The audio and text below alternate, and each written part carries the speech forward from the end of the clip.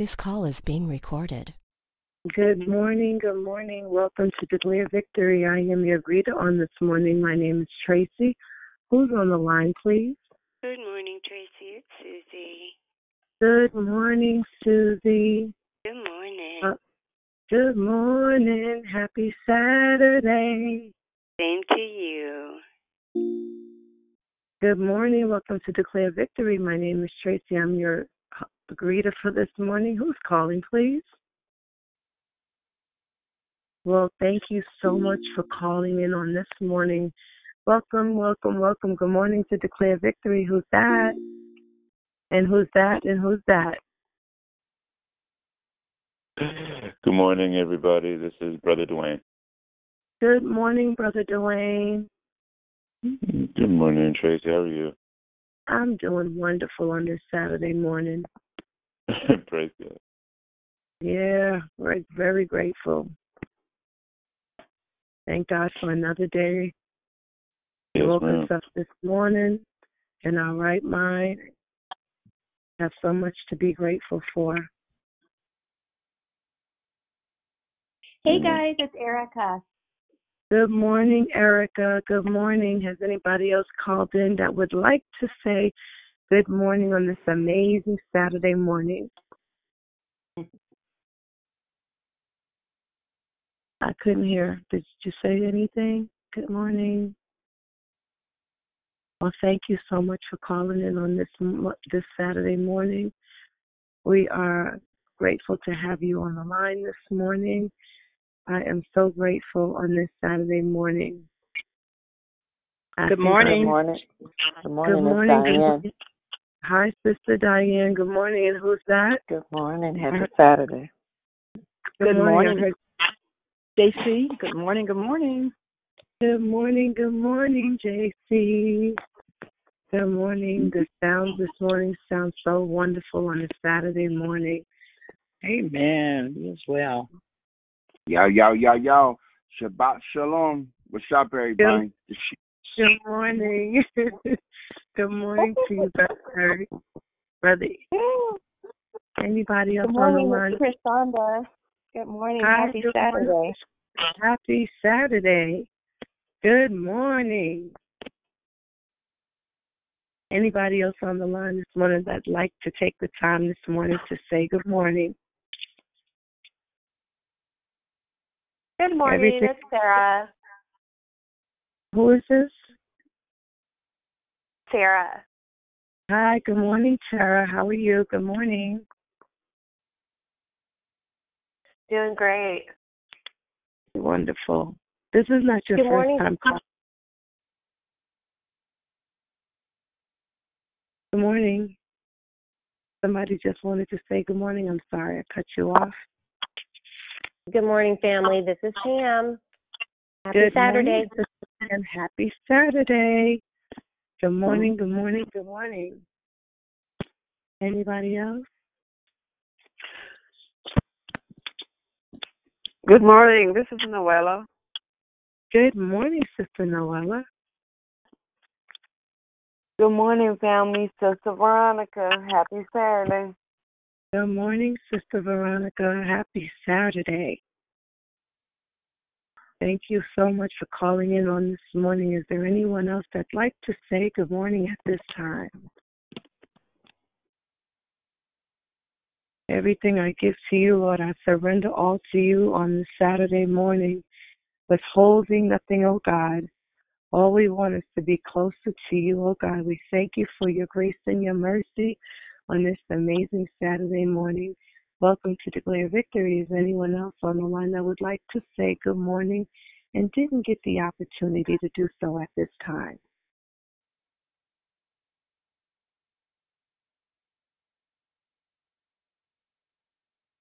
Lord, let your glory settle here. Glorify our hearts, Lord. Oh, we need you on this Saturday morning. We're desperate for you, oh God, to purify our hearts, Lord. Thank you, God, for another day of your grace and your mercy. Good morning. Welcome to Declare Victory. Is anybody else on the line that'd like to say good morning at this time? Good morning, family. Good morning. It's Dondria. Good morning, Sister Dondria. Good morning, beautiful sister. Good morning, family. Good morning. Good morning. Rise and shine and give God the glory on this Saturday morning for another day of life that He woke us up in our right mind on this morning. Good morning, good morning, good morning. Thank you, God. Good morning. This is Angela. Good morning, Angela. Good morning, good morning. Is there anyone else on the line that didn't get the opportunity to say good morning? Good morning, it's Nikisha. Happy Saturday. Good morning, Nikisha. Happy Saturday. Good morning. It's Barbara. Good morning, Barbara. Good morning. Okay. Good morning, good morning. Is there anyone else that'd like to say good morning at this time? Morning, Debbie. Who's that? Debbie. Good morning, Sister Debbie. Good morning. Good morning, Lady Debbie.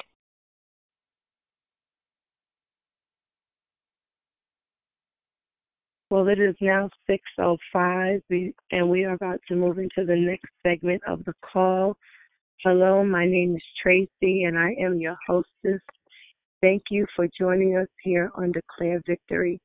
We are a prayer call that meets Monday through Saturday, starting at 6 a.m. Pacific time to edify, empower, encourage, and equip you in the walk with Christ.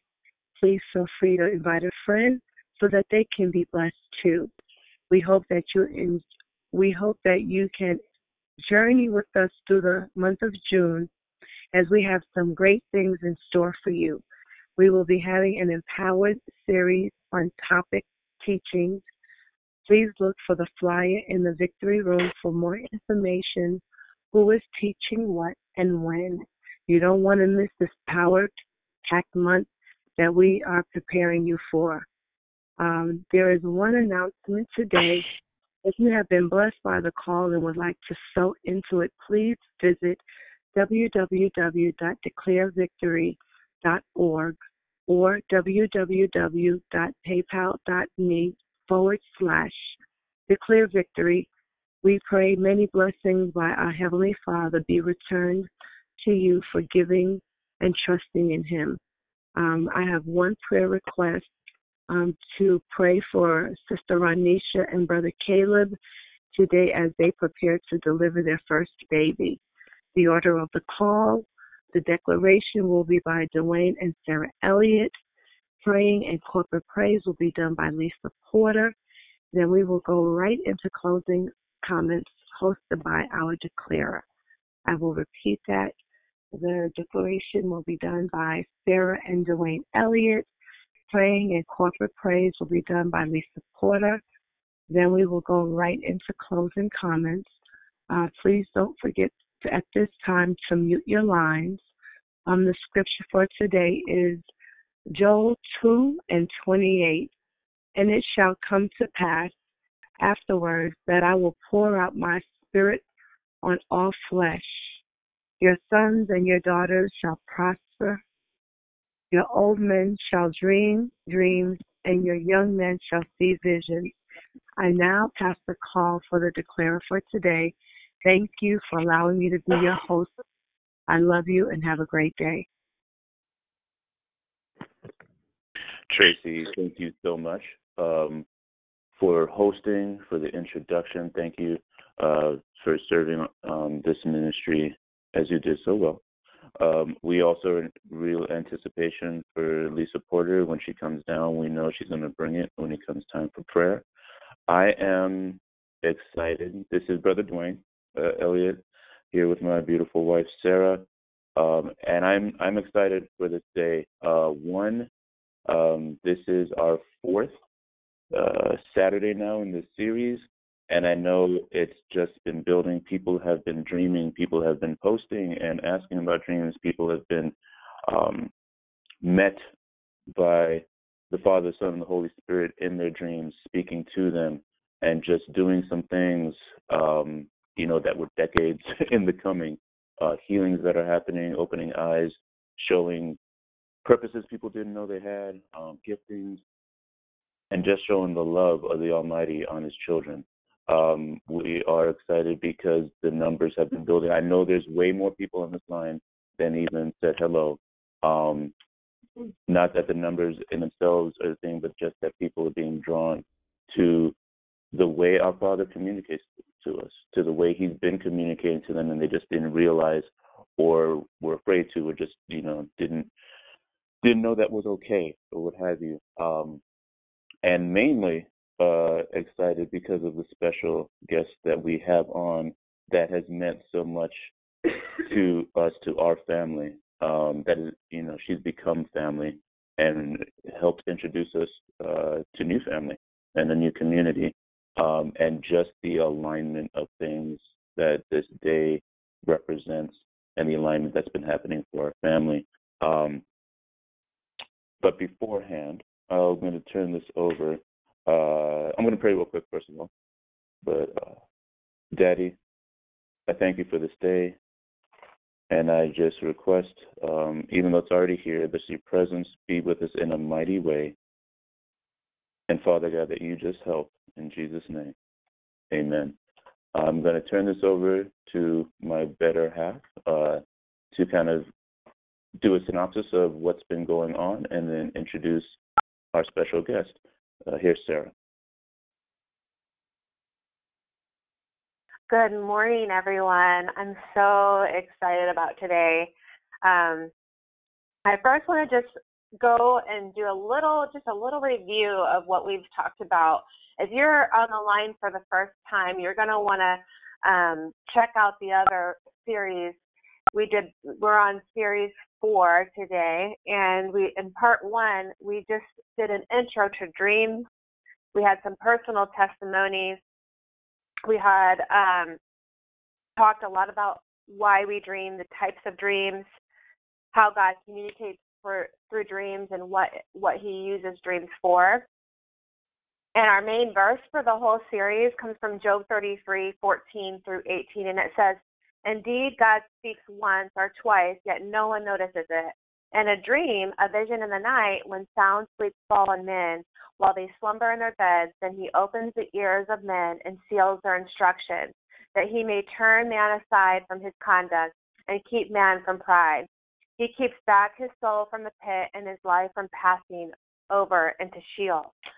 And in part 2, my husband gave us amazing, meaty biblical history, not only of prophets who have spoken or who have had dreams and visions and kings, but also ordinary men.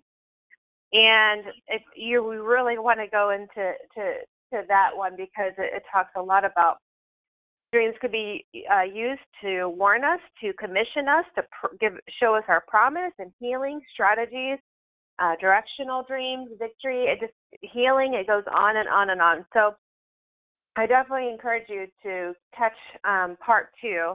And then in part 3, this last week, we talked a little bit about the basics of interpretation and how to begin to interpret your dreams and the purpose of why God wants you to interpret dreams, that it's not just for you.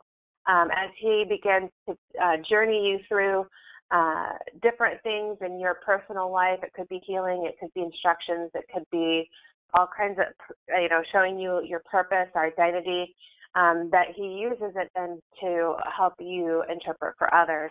And then today, we're not going to have a very deep teaching because we want to really focus on our special guest. And I'm just so excited to introduce her to this family.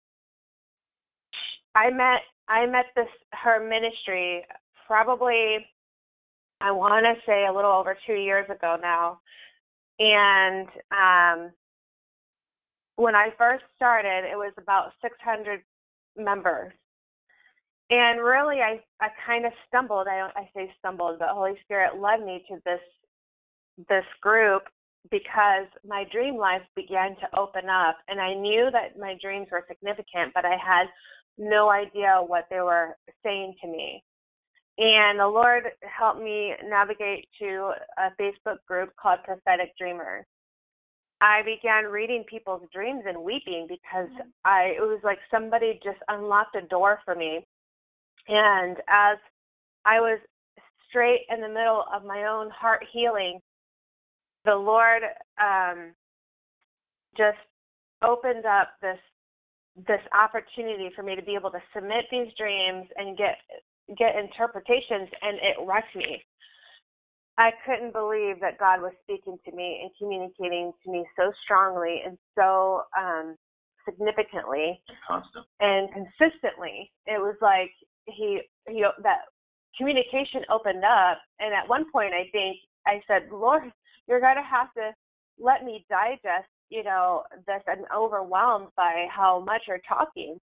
And so I continued on in this group, and after so many interpretations from so many different people, I thought, you know what, I need to contribute somehow, and I don't even know how because I'm too scared to interpret dream. What if it's wrong? What if I get it wrong?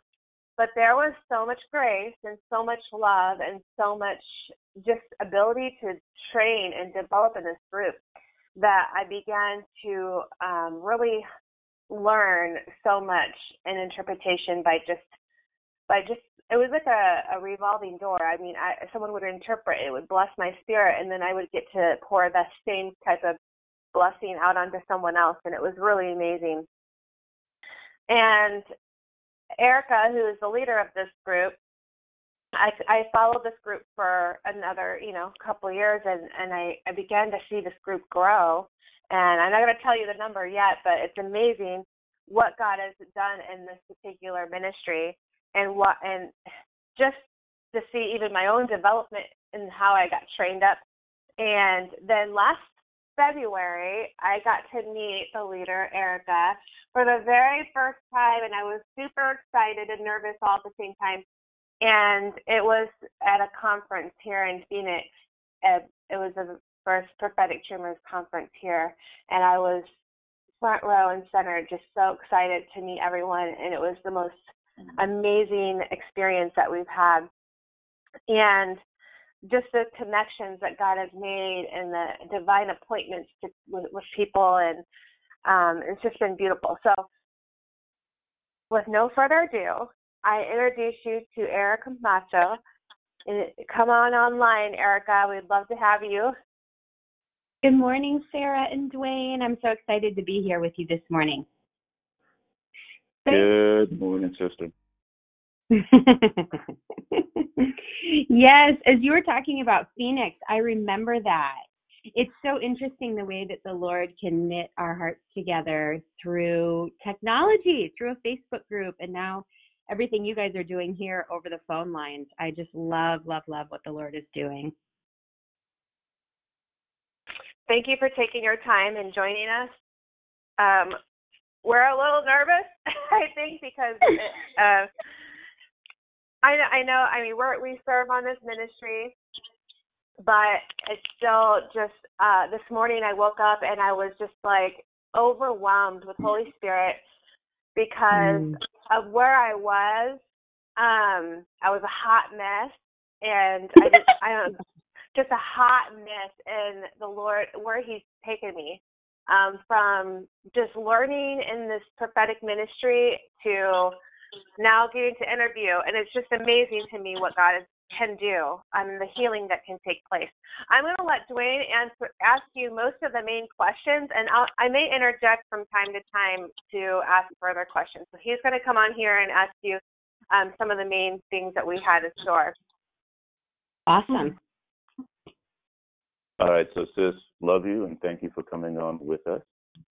And I guess the first thing I'll say is tell us a little bit about yourself and maybe something fun or personal about you that you're willing to share. Sure, I'd love to. So my husband and I and our 3 young kids, we live in Redding, California. The Lord called us here 3.5 years ago, actually, to be a part of Bethel Church. And then I went through their School of Supernatural Ministry, which absolutely changed my life. As Sarah said, she was a hot mess. So was I. But I'm so thankful that Jesus never leaves us in our mess. He's always there to transform us. And a lot of my transformation came through dreams, and that's why I'm so passionate about them. Something most people don't know or don't expect. I've lived in a lot of major cities, but I actually grew up and spent my childhood on a farm in northern Illinois. We actually had a sheep farm. And so looking back on that, I'm like, I've always had this love for sheep. Started out in my early years as physical animal sheep, and now, just God's children and caring for the needs of the sheep in the church. So it's been a really fun journey. Okay, meeting you, sheep farm, not even so close. Like, are you serious? I did not know about that, and oh my gosh. Okay, I'm sorry, straight up. When you meet this woman, there's nothing that says farm girl. I mean, I get it that you're probably tough and stuff, but nah, farm girl does not come to play. It's so funny. That's not so true, though. She's very shepherding in who she is, very nurturing. Aw, thanks, In Sarah. the character trait, yes. But I still don't look at farm in the mud like, no. Four-wheeling. I mean, you're the same way, but, like, you just don't think four-wheeling and out there, and nah, that's crazy. No. Well, good. I surprised you this morning. That's what it was all about.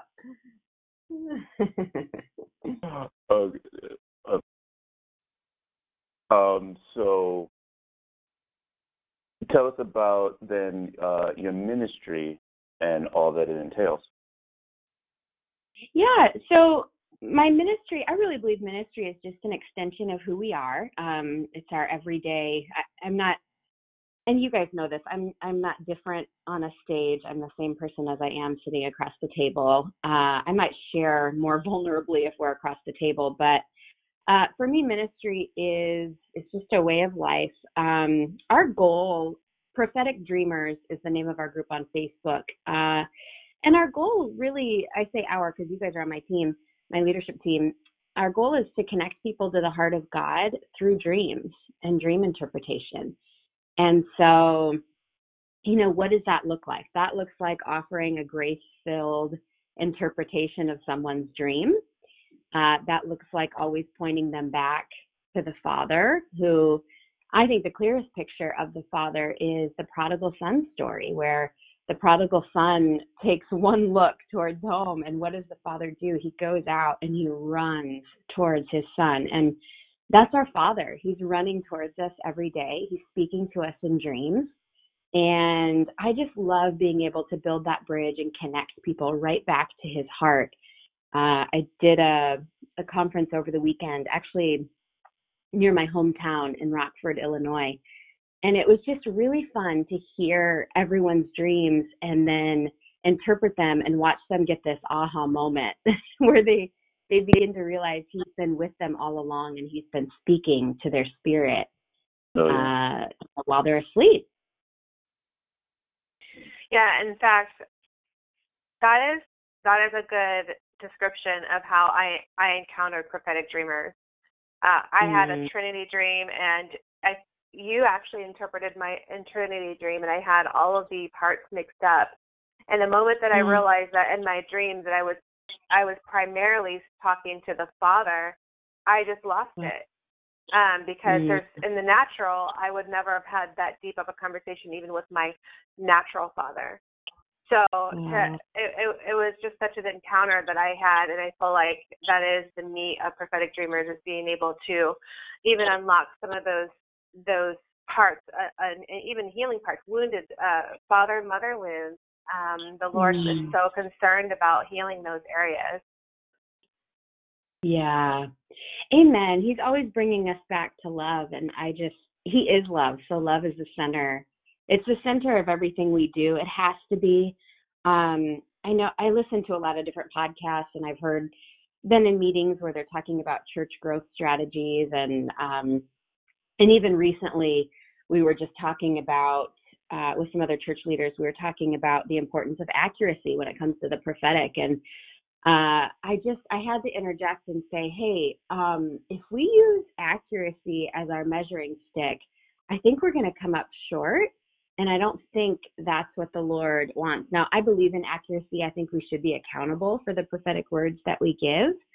I believe all of that. But the Bible also says that people are going to come to Jesus and say, hey, we cast out devils in your name. We prophesied in your name. We healed the sick in your name. And Jesus looks at them and he says, depart from me. I never knew you. And so the fruit of everything we do, it has to be intimacy with God, and it has to be love. And so that really is the quote unquote measuring stick, if I were to sum it up, for the way that I prophesy and the way that I interpret dreams is it pointing people back to love? Is it pointing them back into relationship and knowing him? I love how you put it. The Father is love. It's not that he's almighty, powerful King, and he adds some love to it, or he sprinkles it from time to time. He interjects love into his personality or his character, what he does. He is at 100% as much as he is. We need to be reverent, and he is almighty, and he is, creator and destroyer. He's love the entire time. It never actually is like an addition to. There are young men, that I've mentored or talked to, young prophets even, but the zealousness overpowers grace and love, and oftentimes they catch themselves in trouble because they're not willing to pour out the love. It's all about, well, this church or my church is preaching so much love, but where's the repentance? Or like basically we're trying to beat the repentance out of people, and that's not it. And so they'll even attack their eldership because you're just talking about too much love. And then I thought, it's how to speak to him, and it's wait a minute, God never stops love. He wants us to repent. Yeah, he'll correct, not condemnation, but conviction. But it's always love. Even though the Father's hand to correct with a rod, love is never out of the equation. And so the time when we met, when your ministry came into our lives, first in the Sarah's and ours, we're a marriage restored, and a major component when we were in San Jose before coming to Arizona was just that healing, and dreams was an unbelievable percentage of that generational healing, the whole nine, to prepare us to even come on this journey, to prepare us for what the rest of our life would continue to be. And that's all because God is love, period. Yeah, I love that. And even as you were talking, Dwayne, I was thinking, I believe that fear is actually the root of a lot of sin, a lot of sins and, temptations and things, because the Bible says that perfect love casts out fear. So when I allow perfect love in close, that actually gives fear an eviction notice. It can't stay in the presence of love. Anxiety can't stay in the presence of the Prince of Peace, and fear can't stay in the presence of perfect love. And so when I read Genesis and I see, Adam and Eve and the first sin, what the enemy came to them and said was, this will make you like God. And I can't help but think that it triggered this teeny tiny little fear in them. What if we're not who he said we are? What if we aren't actually like him? But he had already said that I created you in my image. So it was this little doubt, this little seed that just, I read the story in Genesis and I'm like, oh, it was a little seed of fear, and the enemy saw it and he capitalized on it. And so I just wonder how things would have been different if instead of leaning their ear towards him, they would have leaned their ear towards the Father and said, come tell us about this. Hey, we're not sure that we actually are who you said we are. And so this is a core fear in our identity. Are we really like him? Are we really who he says we are? And that's something we're going to face until we go to be with the Lord. But I think it's really, really important when we feel that fear or that doubt bubble up. I think it's really important to invite perfect love in, and that is the person of Jesus.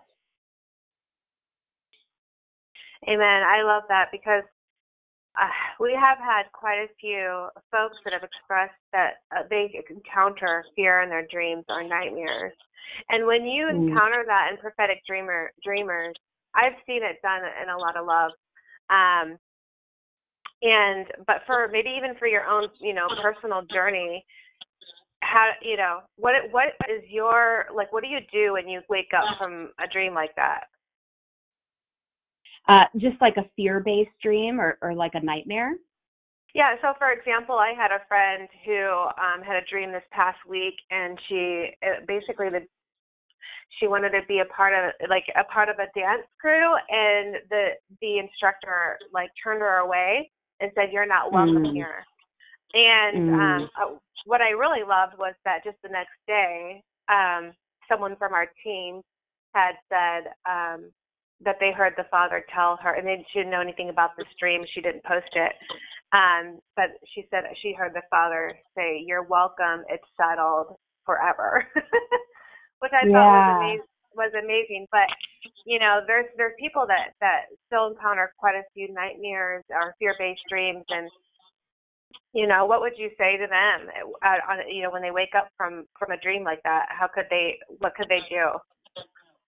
Yeah. So if it's an adult, my response would be, I would ask myself, what is the primary emotion that I felt in that dream? And so for your friend, it sounds like rejection. Something she really wanted, she had set her heart towards, and then she was told she couldn't be a part of it. So that emotion is typically rejection. And there's three sources of dreams, I believe. I'm sorry. There's three sources of dreams: God, devil, and soul. And I would say that's more of a soul dream. And so I would say in a soul dream, you want to figure out the primary emotion, which in this one I would say is rejection. And then you want to dig deeper and you want to say, Lord, where did this rejection originate? Because I know I'm not rejected by you. I know there's no rejection in your love or our relationship together. And I would just start to let Holy Spirit, I say dreams are conversation starters. And so it's our job and our responsibility to steward them well. And stewarding them often looks like asking Holy Spirit questions, going on a journey, drilling into that emotion. Where did I first start feeling rejection? Oh, okay, let's just say I was rejected by my mom. I was rejected by my mom. Holy Spirit, show me how you felt about me when I was rejected by her. And he's going to say, I fully accepted you. I fully accept you. I fully love you. And then that's where we get to renew our minds. The Bible says, I think it's 2 Corinthians 5, it says, we have to tear down mindsets that exalt themselves above the knowledge of Christ. Yes, what is indeed. the knowledge of Christ? It's wisdom. It's truth. Jesus is truth. So anything that exalts itself above the knowledge of Christ has to be torn down. And so this love that we're talking about, it's not passive. It's really active. And it goes in and tears down lies and things that we believed about ourselves. And I have a long history with rejection. I say history because it's not a part of my life anymore, nor is it a part of my future. But my mom had postpartum depression when I was born. And, back in the early 80s, she didn't know how to get help. She didn't have Google. She didn't have WebMD or any of these support groups that we have now. And so she didn't get help. And as a result, she rejected me the majority of my childhood and even early adulthood. And so, back then, rejection was my normal. I would walk into a room waiting for people to reject me because that was my normal. That's what I believed about myself. Those were the monuments that I had built in my mind. That was the narrative. And when the Lord came in and helped me tear that down and reset my narrative to, I'm worthy of love, I'm lovable. From day one, I didn't come to earth looking for love and belonging. I came to earth with love and belonging because God lives inside of me. And so now I walk into a room just like waiting to see who wants to express love to me because I know I'm lovable. And so what we believe about ourselves, it's really important. Oh my gosh, I love how you said you walk into a room and waiting for who wants to love on you. That's my favorite. I love it. I got supernaturally, I would say supernaturally healed of rejection. God pulled the root out. It was over a process of a year. Part of it was through dreams, but also just like was at a conference and God picked me out of a crowd and said, I'm going to take that away and now you're going to use it to break it off of people. So I totally understand the freedom of being able to walk in and not worry about what people are thinking or saying because you're a daughter of the Most High God. And so you're just walking in. No, like I like to walk in a room and see who needs loved on. So it's just really fun when you get those freedoms and how Jesus can speak to us through our dreams to give us like an insight or a secret, like, hey, guess what I'm going to do next, in you. Yeah. You shared, and the transformation part is extremely powerful, that you completely walk in as a new being, a new person. Going with that transition, going with what, where you were coming from, in the process, how did the Father usher you into the ministry? Like, where were you at, and how did He bring you into doing what you do? Yeah, that's an interesting story. And I would say, I know you guys minister to a lot of leaders and things like that. And I would say the Father taught me how to become the best pastor of my own heart. And so when we are really great at pastoring our own hearts, we then become qualified to pastor other people's hearts and pastor them through through pain and heartbreak and all the different things that they'll face. So I went on this wholehearted journey. It started about 4 years ago for me. And then Prophetic Dreamers is 3 years old. So about a year into my heart healing journey, I was talking with a friend on the phone. I had sold my business. I owned a salon and spa just outside of Chicago, Illinois. Had 25 employees, and it was really fun. It was something I really enjoyed doing. But after having my third child, and then the Lord calling us out to California, I had to sell the business. And so I wasn't just on a heart healing journey. I was in a full-on identity crisis because I had put my identity and my sense of worth in my ability to earn money and my ability to be a great leader in the business world. Mm-hmm. And so when the Lord said, sell this, I had no idea that we were going to dig down deep to the foundation of who I am. And we were going to redefine my identity. And my identity is daughter. It's one radically loved by God. Everything else is just a role that I play. And so I know people go to different churches and it's like, okay, this is pastor so-and-so, this is apostle so-and-so, this is sister so-and-so. I'm like, the greatest compliment you can give me is daughter. That's who I am. That's how I came to earth, and that's how I'll leave. And so everything else is just a role.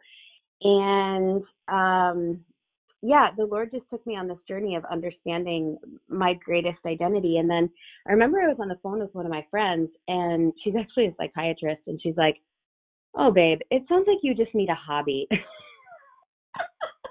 like, here I am pouring out my heart to you, telling you I'm in a deep identity crisis, and you're telling me to go start playing tennis. How is this going to be helpful? That's funny. Right. And I'm like, a hobby? I've got 3 kids, and my husband travels for work, and I don't have time for a hobby. And she's like, no, just spend some time, be still before the Lord, and ask Him what it is that your heart really, really wants to do in this season. And the thing that bubbled up was, I really want to interpret dreams. I loved doing it when I had my salon. I had clients, and they would tell me their dreams, and I would get to interpret them. And I was like, that's what I really love. And so then I just heard this whisper that night as I was putting my kids to sleep. And the whisper was, what if you start a Facebook group for interpreting dreams? And I thought, okay, I know enough in my journey with the Lord to lean into that whisper and just see where it leads. And if nothing else, it'll lead to deeper intimacy with him. And that's the greatest joy of my life. So I said back to the Lord, I said, okay, if you give me 20 people, I'll start a group. Now, I don't know why 20, that just was the number in my head. And I really wanted a confirmation that this was him, because I don't know how many of us are parents here on the line, but if you're a parent, you understand that if you're going to invest and pour effort into something, it needs to be the Lord when you have limited time and you're raising children. So I started the Facebook group that night. I went to bed, told a few friends about it, just texted them, friends that enjoy interpreting dreams. And then the next morning I woke up and it's a closed group and I had 20 people exactly requesting to join. And I said, okay, this is the Lord. You have my yes. Help. Which I think is the most honest prayer we can pray sometimes. Yeah, now you got to do something, Daddy. Yeah. Exactly. We co-labor with him. So Prophetic Dreamers was birthed August 8th of 2016. And then 5 months later, I had a dream. I had been pregnant for 17 years in dreams. And 5 months after Prophetic Dreamers, the Lord had me birth it, I had a dream in which I went to the hospital. I won't give you all the details, but I birthed a 5-month-old baby. And I was like, what did I give birth to 5 months ago? And my first thought was Prophetic Dreamers. And so sure enough, I went back and I'm like, it's 5 months to the day that we birthed this. So he didn't even tell me it was a ministry for the first 5 months. It was just a hobby. That's about right. Because he knew if he told me to birth a ministry, I would have said, no, I'm not qualified for that. I didn't go to seminary. I would have, just talked myself out of it. And so yeah, that's how I birthed it.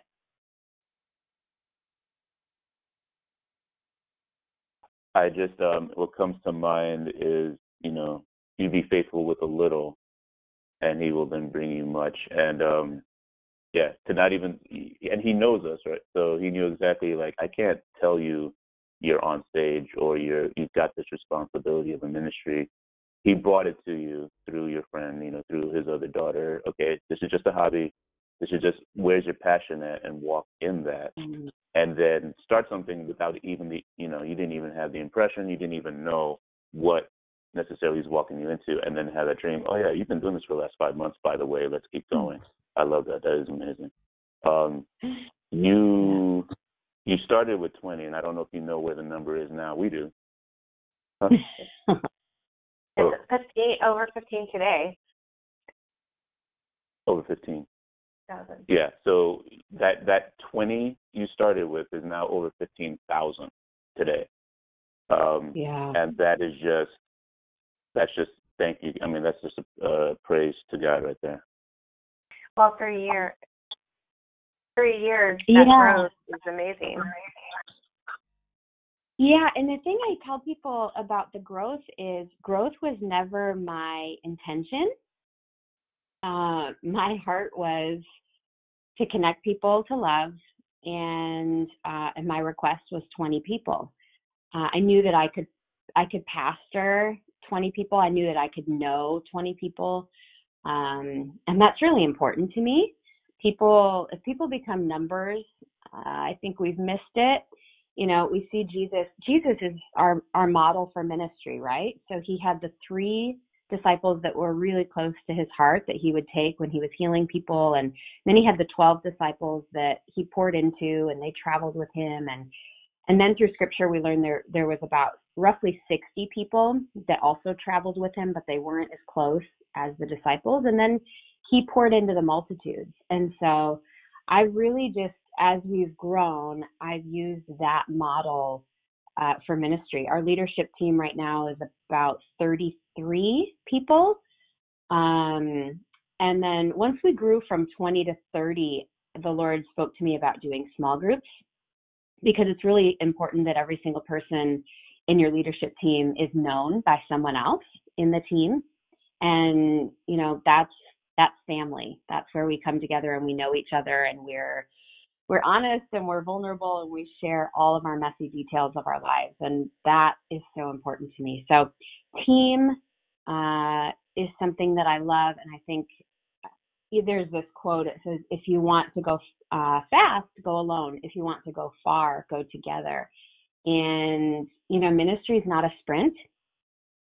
Ministry is a marathon. We're all running our race side by side, and I just absolutely love the team that the Lord has brought to me. About a year into Prophetic Dreamers, I had a woman come and prophesy that God was surrounding me with a team. And I thought, well, what do I need a team for? I'm not really doing anything. I'm just at home, changing diapers. And I could use a house cleaning team, but she kept saying this team for my ministry. And I was like, I don't even know what that means. But looking back, it's so beautiful that the Lord prophesied the people he was bringing and then brought them. And it's absolutely been amazing. I'll say one other thing about growth. I shared this over the weekend at my conference. The Lord called me to ministry school about 11 months after starting Prophetic Dreamers. And I thought, your timing is off, God. Like, why didn't you call me to this 2 years ago and then have me birth this ministry? And the Lord spoke to me. He's spoken to me audibly just a few times in my life. And this is one of those times where he said, Erica, you can allow me to build you and I will build your ministry, or you can continue trying to build a ministry and trying to build yourself, but you'll labor in vain. You know that verse in the Bible, it says, when the Lord builds the house, it's eternal. But when we build it, we labor in vain. And so I always say to leaders, let him build what he wants to build in you, because that's eternal. And then whatever flows from that, whether it is 15,000 members in a group or it's 500 members in a group, let him build that ministry, because then it's unshakable. And whatever he gives us, it can't be taken away. If Facebook closed tomorrow, I would just start another community group and I would allow him to build it in a new way, because what he builds, it just can't be taken away from us.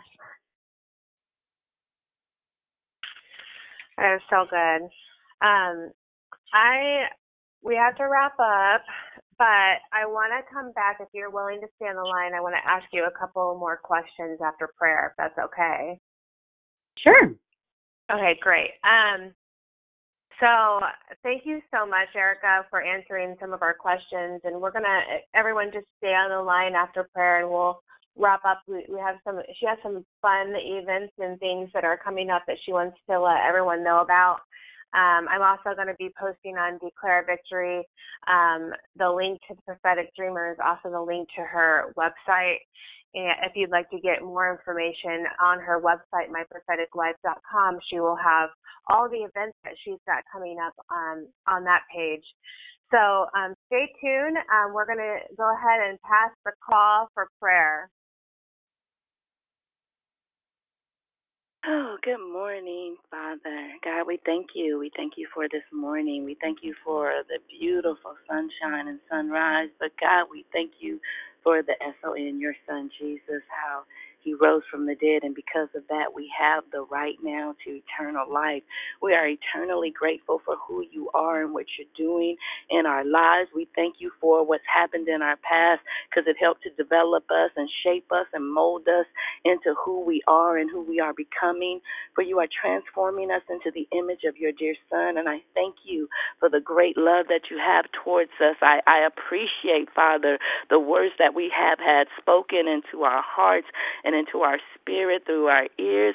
I thank you, Father, for opening up our ears and removing the veil from our hearts and from our minds and from our eyes, so that we can clearly grasp, Holy Spirit, what you are saying to us now. I thank you how you are using your people to build up and equip and edify the body. I thank you for the fivefold ministry, Father, how you are calling people out from the background, people who were not exposed and that were hidden, but have a heart for you and a love for you and a love for your people. God, we are so grateful for what you're doing in the now, because it's not about individuals. It's about your kingdom. It's about you, Jesus. It's about you, God, receiving glory.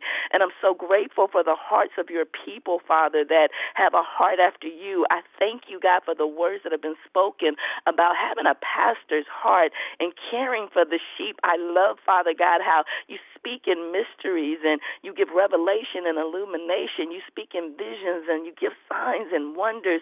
But you don't desire that we would remain in the dark. So we thank you for missions. We thank you for visions. We thank you for signs. We thank you for wonders. We thank you, God, for dreams, because your ultimate responsibility is to speak to us, to give us clear instructions, to lead and guide us, Holy Spirit, into all truth, to show us the way that we should take so that your plan can be fulfilled in the earth, that your glory can be revealed. God, we are so grateful because you are a great, great God. We just lift you up and bless you. And God, tell you thank you.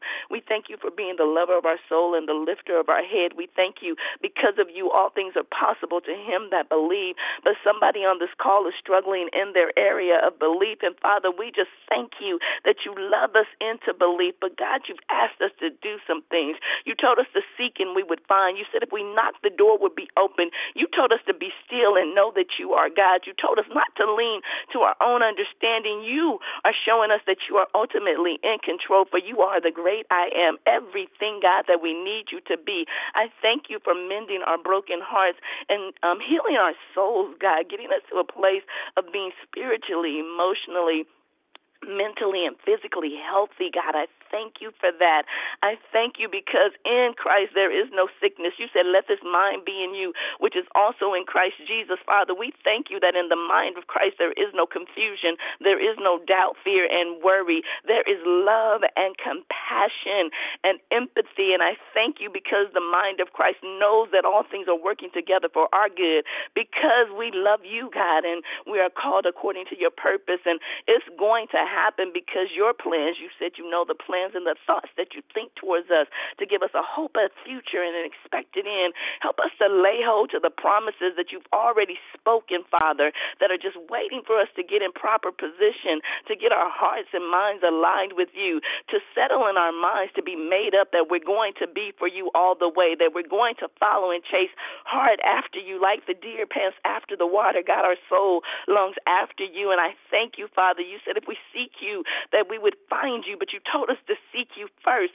and your kingdom and your righteousness, and you said that all these other things would be added unto us. I thank you how you've awakened the dream life of your people. I thank you for Brother Dwayne and Sister Sarah and how they have just brought such another change, another level and exposure and experience to this call. And I thank you for divine connections, how they brought in Brother Wiley last time who talked about your word being the foundation of interpretations. And now how Erica has come in, God, blessing us, reminding us of a pastor's heart and love being the foundation, God, because you are love. You declared that you are. And Jesus even declared that we would love one another, Father, that we would be one even as he and you are one. So, Father, thank you for the examples. Thank you for the living testimonies. Thank you for the people who have sold out and who mean to follow after you, and then not only to follow after you and get all that they can get, but to turn around and pour it out on your people and make disciples so that we all can come up, God, that we can go from glory to glory and be healthy and mature so that we can learn and go and help other people, Father, because people are trying to figure it out on their own. So, God, I thank you. I thank you, God. I thank you, for you are great and you are greatly to be praised, Father. There were petitions that were lifted up before you. I pray, God, that you would continue to pour into your people, everyone that's not trying to make a name for themselves or a brand for themselves or trying to make themselves great. Father, I thank you that you declare that some water and some plant, but you are the one that gives the increase, and increase really is about building up your kingdom. So I thank you, Father, that you've made us all ministers of reconciliation, that we would not be concerned about the numbers, but we would be concerned about doing your business, Father, that we would be concerned about the lost sheep, the lost lost coin, the lost person, Father, that doesn't know you, that we would be concerned about what you're concerned with, that we would have a heart like your heart, that we would be so serious, God, about souls being saved and souls being healed and souls being made free and delivered. Father, we just thank you for your word being right, for it being sharper and more powerful than any two-edged sword. And I thank you, God, that even in the busyness of life when we can't hear you and we're awake and we're awoke, Father, that you just speak to us in our dreams. I thank you that you don't have it locked down on one way. I thank you for the visions, Father. I thank you how you are making your voice clear. You said, if my people, your sheep, that if we would humble ourselves, we are called by your name, if we would humble ourselves and pray and seek your face, then we would hear and turn from our wicked ways. God, thank you. Then we would hear from heaven. You would forgive our sins and heal our land. God, our land needs to be healed. And so I thank you for raising up people who can hear your voice clearly. You said, my sheep know my voice. Another they will not follow. You know them. I thank you for knowing us, God. I thank you for calling us by name. I thank you, Father, for using us for such a time as this. And we don't take it lightly, God, what you're doing. And we just thank you. We lift up the prayer requests that have gone before you for Rashida, I believe, Father God, the one that's having the baby. We thank you for life. And, God, we don't ignore your word. You said we should mourn when babies are born into this world and rejoice when people leave, God, that belong to you.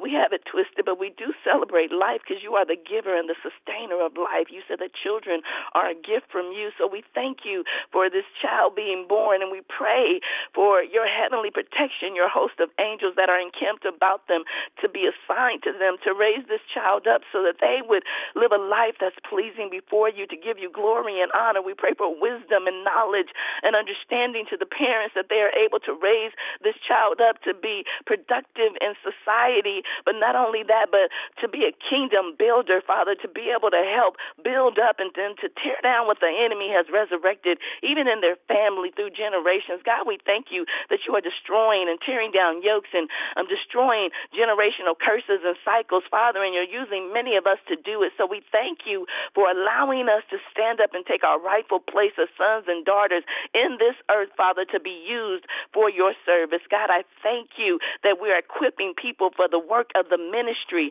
and ministry doesn't have to. In fact, it exceeds beyond the four walls of a church because we are your church. We are your body. We are the called out ones, the ecclesia that you have appointed for such a time as this. So, God, we say thank you to that, and we thank you that you didn't leave us in our mess when you met us, as we all have been some kind of form of a hot mess. I thank you that you didn't leave us right where we were, but you lovingly, God, showed us, and you're still showing us how to go in full maturity, how to walk and grow in grace and knowledge of who you are. God, all I have is praise on my list. I just want to thank you. I know things are going on in the world. I know that there is sickness, Father. You said in this life we would have trials and tribulations, but to be of good cheer, to be of good courage, because you have already overcome the world. So we thank you, Father, that you have declared because you overcame that we are overcomers. We are more than conquerors. We are victorious in and through you. And because of you, we can do all things through the Lord Jesus Christ that gives us strength. So we speak life over every dead situation in our homes, in our families, on our job, in this nation. We lift our president up to you, Father. You said the heart of the king is in your hands and that you turn it any way you see fit. Sometimes you allow things to happen and you allow wickedness to prevail to teach your people a lesson, Father, that we would pray, that we would get back on our face, that we would not be distracted by the enemy trying to get and gain things that are not of you. I thank you for even my favorite scripture being mentioned over in 2 Corinthians, Father, for every stronghold that has been resurrected, even in this nation, but in our minds. We pull down every thought and we bring every single thought under the obedience of Christ, who is the Word made flesh. God, we just thank you. In fact, we take our phones off of mute right now, and we just lift up our voice before you, and we cry out to you because you are a strong deliverer. Father, people know individually what they stand in need of, but we just want to give you glory and honor and praise because you are a good, good Father. You are our great and soon-coming King. You are a dad that loves better than any other dad we've ever known. And according to that spirit of rejection, we thank you that we have been afflicted. Therefore, we would know that we've been accepted in the beloved, that we've been engrafted in, that you call us your children, and we're not bastard children. We thank you that you are our Father, and you said that we can call you Abba, Father, Daddy. God, we bless your name, and we give you glory, and we tell you that we love you, God. Thank you for loving us with an everlasting, unconditional, transforming love. Thank you, Father. There's nobody like you, Father. Nobody before you.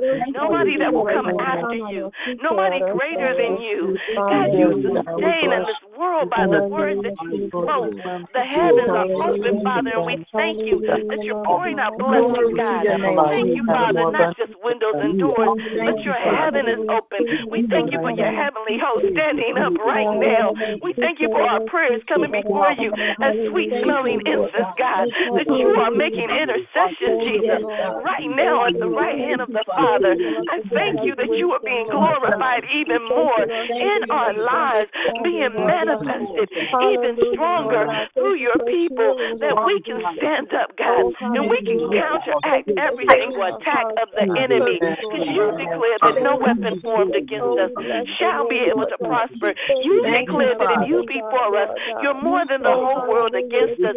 You declare when that enemy came in like a flood, you said that you would lift up a standard against that enemy, and no weapon formed against us. Father, I thank you, though the weapons have been formed, you have demolished them all. So we stand up, God, waiting, just as the earth is groaning for the sons of God to stand up and take their rightful place in you. So God, we stand up and we say yes to your way, God. Yes to your will, Father. Yes, here I am, God. Send me, God. We will go. Open up our mouths and we'll speak, God. Speak to our spirit and we'll declare and decree what you've already said in the name of Jesus. And we'll walk by faith, God, not by what we see, but with hope and expectation that you are faithful, that promise. Oh, God, if you spoke it, you shall do it. If you said it, oh, God, you will bring it to pass. So we thank you for your word being forever established in the heavens and in the earth. And we thank you for the keys to the kingdom. For whatsoever we shall bind on earth shall be bound in heaven, and whatsoever we loose on earth shall be loosed in heaven. So, Father, we loose your love in the name of Jesus. We loose peace, Father God, in the name of Jesus. We loose faithful, gentleness, kindness, meekness, and self-control, God, in the name of Jesus. Holy Spirit, have your way. Use us this day. Forgive us where we've fallen short. Forgive us where we haven't obeyed. Forgive us where we've shrunk back. Forgive us where we haven't stepped up and done what you called us to do. Where we haven't done the thing that has given us joy and passion that you want to use as a ministry. Oftentimes we have to get out the boat before you reveal to us the reason why we had to go this way. I thank you, Father, how you are revealing God's purpose and how you are revealing God's destiny and how you are revealing your plan in and through your people, oh God. Father, we bless you and we yield to you, Holy Spirit, for you are the only true and living God. You are omniscient, knowing everything. God, we confess that we don't know anything apart from you. Yes. Thank you. Thank you. Thank you, Oh, God, what kind of love is this that you have towards us? Thank you, Father. Yes, Thank you for your love, God. See the deep love that you have for us, God. Thank you for your love, Jesus. Help us to understand the depths of the violent kind of love that you have towards us. Yes, Lord. Help us to see who we are in you, so that we can do what you created us to do. Yes, Lord. And for those of us that are, God, I thank you for boldness. to speak your word, to declare your word, to speak what thus saith you, God, in and through us. And God, as you use us, we will be so ever careful not to steal your glory, God. But we recognize that in and through us, we are nothing apart from you, God. It's because of you that we even live, move, and have our being. It's because of you that we have breath in our bodies. It's because of you that gives us witty inventions and dreams and signs and wonders. It's because of you, even, Father, that we have the ability to obtain wealth. God, thank you. Thank you, Lord. Oh, God, thank you. Thank you for loving us so much and making provision for us. God, already done, already established. God, we tap into what you've already established for us, God. And we say, have your way, God. Move our flesh out of the way, and we walk by the Spirit because we are your sons and your daughters. We are led to declare in the name of Jesus by you. It's not our intellect, not our emotions, not even our feelings. They are contrary to your word. God, we thank you. And Father, we bless you. God, thank you. God, the earth declares your glory. The heavens declare your glory. Let us stand up and declare your glory in this earth. As the waters cover the sea, God, your glory is being revealed in and through your people. We want to bring you glory. We want our lives to honor you. We want to represent you well. And we want to hear, well done, thou good and faithful servant. Enter into the joy of my rest. Father, I thank you, but there will come a time where we can rest in you. But we can rest right now because you said, my peace I give unto you. Not the peace of this world, but the peace that you give. So if you give it, God, the world can't take it. We just hand it over, but we take our peace back because it was you that gave it to us in the name of Jesus. Even our healing and our health, you said that healing is the children's bread. So, Father, you said if they lay hands on the sick, they shall recover. So we lay our hands on ourselves, God, and we declare your healing in the name of Jesus. Thank you, Father, for you sent forth your word and it heals them. So be healed in the name of Jesus. Healed in your mind, healed in your body, healed in your spirit in the name of Jesus. Thank you. Oh, Father, we bless your holy name. We thank you that you're troubling the waters in our lives, and God, we just have to step in. We don't need nobody to put us in. God, thank you. Thank you, Jesus. Thank you for the declaration to rise up and walk. Father, we bless you. God, we glorify your name. And we thank you for the opportunity to go before your throne of grace where we can obtain. Yes, God. Thank you, Father. God, we need you. God, we need you. We don't want to do this on our own. Can't. But we don't want to. Can't, but we don't want to. God, we need you. You said if we cried out to you, if we called unto you, that you would deliver us. For you are a strong deliverer. You are a strong tower. You said the righteous can run unto you and be saved. And Father, we are not righteous for our own sakes or on our own, but because of the blood of Jesus, you have declared us righteous. But that, God, when nobody else accepted us, when nobody else taught us that we were worthy, when nobody else gave us a position of honor, when nobody else blessed us, you declared that we are your children and that we are righteous. We are the righteousness of you in Christ Jesus. Thank you, Father. Thank you, Father. Thank you, Daddy. Thank you, Daddy. Father, reveal yourself to those that don't know you intimately, God, as you desire to know us intimately.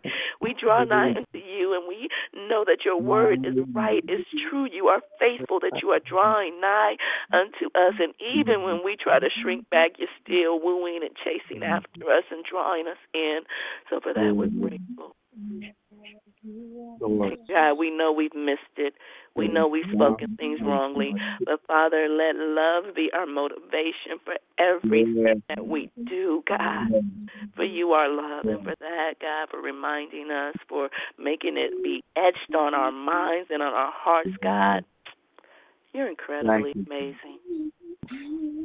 So I pray, God, that you continue to bless Erica's ministry. I thank you for her heart. I thank you for Brother Dwayne and Sister Sarah. I thank you for the love that I felt this morning in that union called marriage, in that covenant that you've established, Father. I thank you how they speak well of one another. I thank you that I can hear their hearts smile as they think of one another and speak of one another. I thank you for that example that you are setting, God, for the world to see.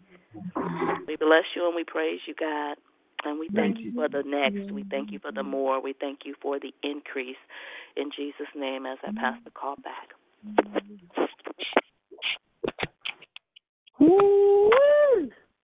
I thank you, Sister. Daughter Lisa Porter, I thank you for being an open vessel to help bring down some fire this morning.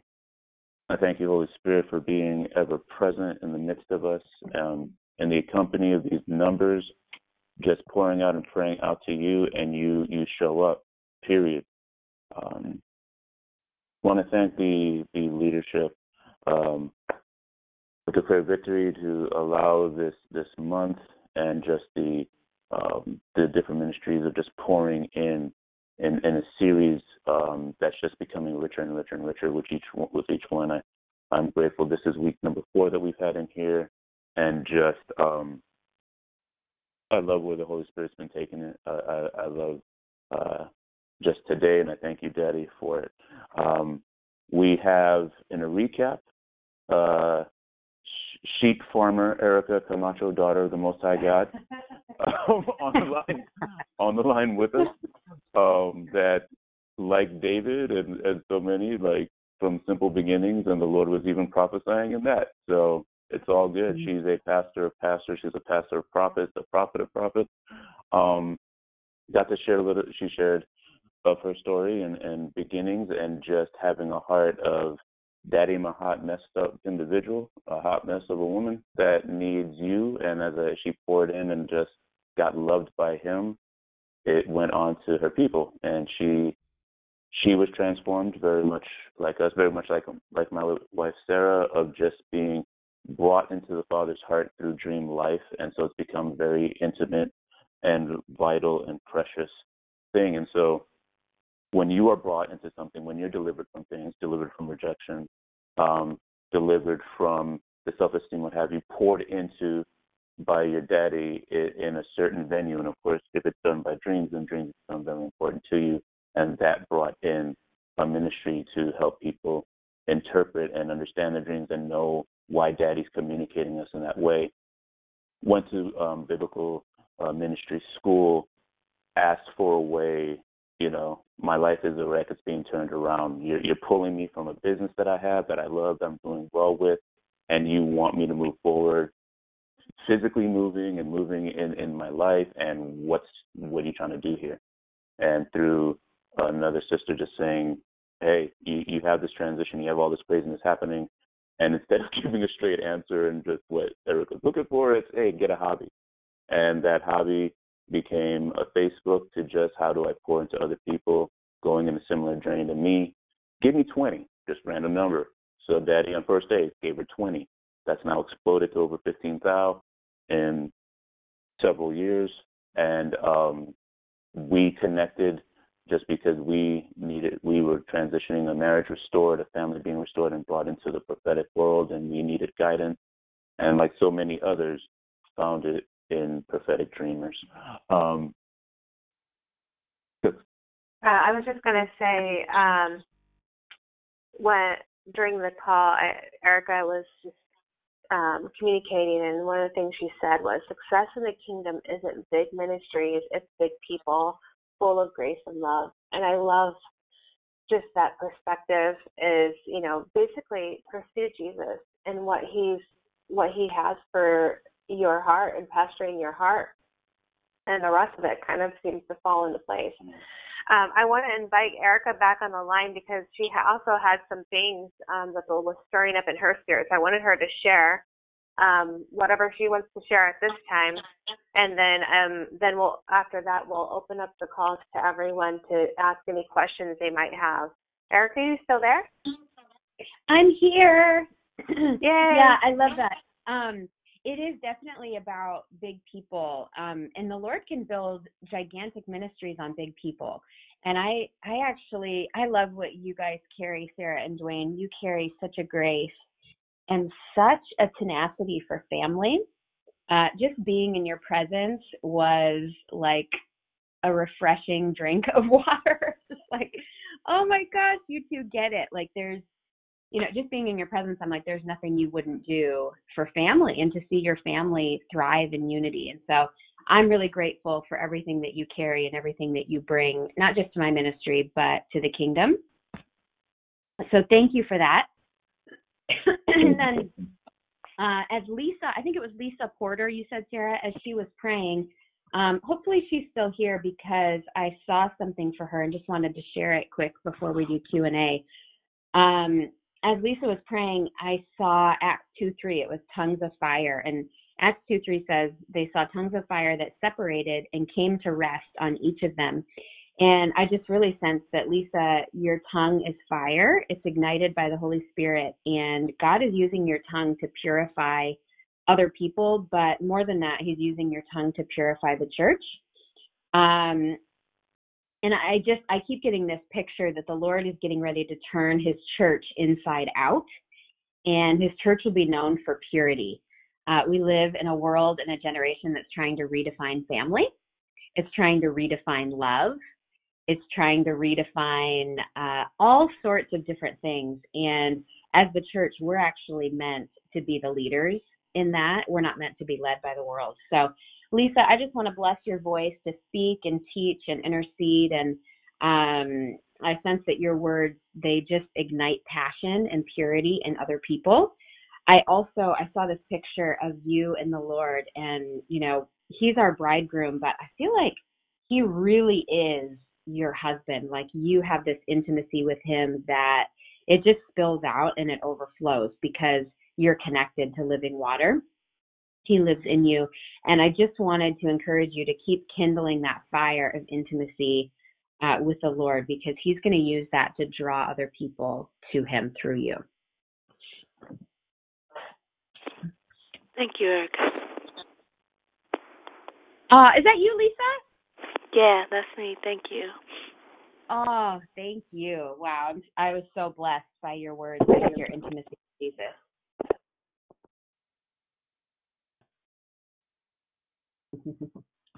Amen. And was there anything else before we open up the lines, Erica, that you wanted to say, or can we open them up? Or yeah, you know what? I'd love to open them up, but you guys were going to ask me a question, and we didn't get to it because I was so long-winded. But I really wanted to answer the question: is interpretation a gift? Can anyone interpret? And I just wanted to say everyone can prophesy, everyone can interpret, because the gift giver lives inside of us. And, there is a difference between all can prophesy and everyone prophesying and someone who's called to the office of a prophet. The gift, like I said before, the gift giver lives inside of us, so we can all prophesy. But the prophet in the church their life is a gift. And so they lay their life down and give their life as a gift to the church. So there's a little bit of a difference. If people are hungry and wanting to learn more about that, my favorite book on that subject is the book my leadership team is going to be reading through this summer. It is called Basic Training for Prophetic Ministry, and you can actually get that on Amazon. It's written by Chris Valentin, and that dives a little bit deeper into that question, but I feel like that's such a great question. Amen. Amen. Thank you for coming back and going with that response. So that's very important for people to know. Very much like when in week 2, the second Saturday, just showing God speaks, says, I'll pour out my spirit on all flesh. That's everybody. So he's going to utilize all. It wasn't just to the church, all people. even if they're believers or not, like I can speak to them. Even if they have a position with a title that man, respects or not, I will use them. And then with the growth that's going on with Prophetic Dreamers, share with us just a little bit where you see this going, and then what news of any upcoming events or where Prophetic Dreamers is going to be moving forward into. Yeah, so the Lord has opened up, he's just opened doors for more speaking engagements and conferences and things like that. Our team and myself will be back in Phoenix in February of 2020. So this coming February, we've got the church confirmed and all of that. So really excited. There. Paul talks about spiritual gifts, and he says, I want to come to you so that I can impart these spiritual gifts. And so I believe in the impartation. I believe, the Holy Spirit lives inside of us. He's the gift giver, so we can receive a gift that way. I also believe, like Paul said, that we can impart spiritual gifts. So something really beautiful, and you guys can attest to this, something beautiful happens when we share space and we're all in a room together. And we release and we impart the gifts that are on our lives for other people. So that's in February, and then I'll be back in Northern Illinois soon, and the website is growing. We're going to start to offer some new teachings, and I already have a bunch of teaching videos on YouTube and then on the website, which is mypropheticlife.com. So if people want to get involved and start to learn more about dream interpretation and get some dreams interpreted, Prophetic Dreamers on Facebook is a great place to go. And then My Prophetic Life, you can sign up for the email list, and I send out news and updates. I only send them out once a month because I only like to hear from people once a month when I subscribe to their emails. I'm like, nice. If you email me every week, I will unsubscribe, and it doesn't mean I don't love you. It just means I don't like that many emails. So that is where you can find the most up-to-date news about us. Oh, nice. Very, very honest. Always. I just wanted to remind listeners that just for the month of June, we have a Facebook page up. If you want to drop dreams in there, it's called Equipping Dreamers. Some of you are already there. We have about 29 members in there. And we are next week, we're going to start diving into some live interpretations. So I just want to remind you that I'll also put Erica's My Prophetic Life up in Equipping Dreamers so that you can access that if you want to. Also the link to her Facebook page if you wanted to ever get a dream interpreted by the team that she leads, which is an amazing team. So I just want to let you know that if you would like to go ahead and unmute your phones and feel free to ask questions. Erica is going to stay on the line. If you want to ask her any questions, or we're open. So go ahead and pop in here if you like. Good morning, Sarah. Good morning, actually both to the Elliots. This is Angela. Thank you guys so much for Good morning, Angela. Good morning, your Saturday calls. This has been really, really good because I have dreams, and I actually look forward to God's answers through dreams, and I use the scripture you used in Job, and when I know I haven't heard God, because I'm like, your brain is just super busy in the daytime, I'm like, okay, God, I need you to talk to me tonight. And I look forward literally going to sleep because I'm like, okay, he's going to show me what's going on. And just recently I had a dream. I was dealing with two things. And I may need just a little more interpretation on this one. I was dealing with two things. I was dealing with one, God showing me something that was not cleansed, like out of my subconscious. It was a hurt that resurfaced. It was church hurt. It wasn't like anything. It wasn't like a spouse or a child or parent. It was church hurt that I thought was, totally gone. And then also in a business decision So it was a couple things I was asking God about. So my dream was I was going down I was driving down the wrong way. I was going down, and all the cars were coming towards me, so I was going down the wrong way, down the wrong road. And while I was driving, I said, oh, wait a minute, wait, I'm going the wrong way. So I saw these cars coming towards me, and they were going around me, kind of like coming directly at me, but splitting off to each side, if you can picture that.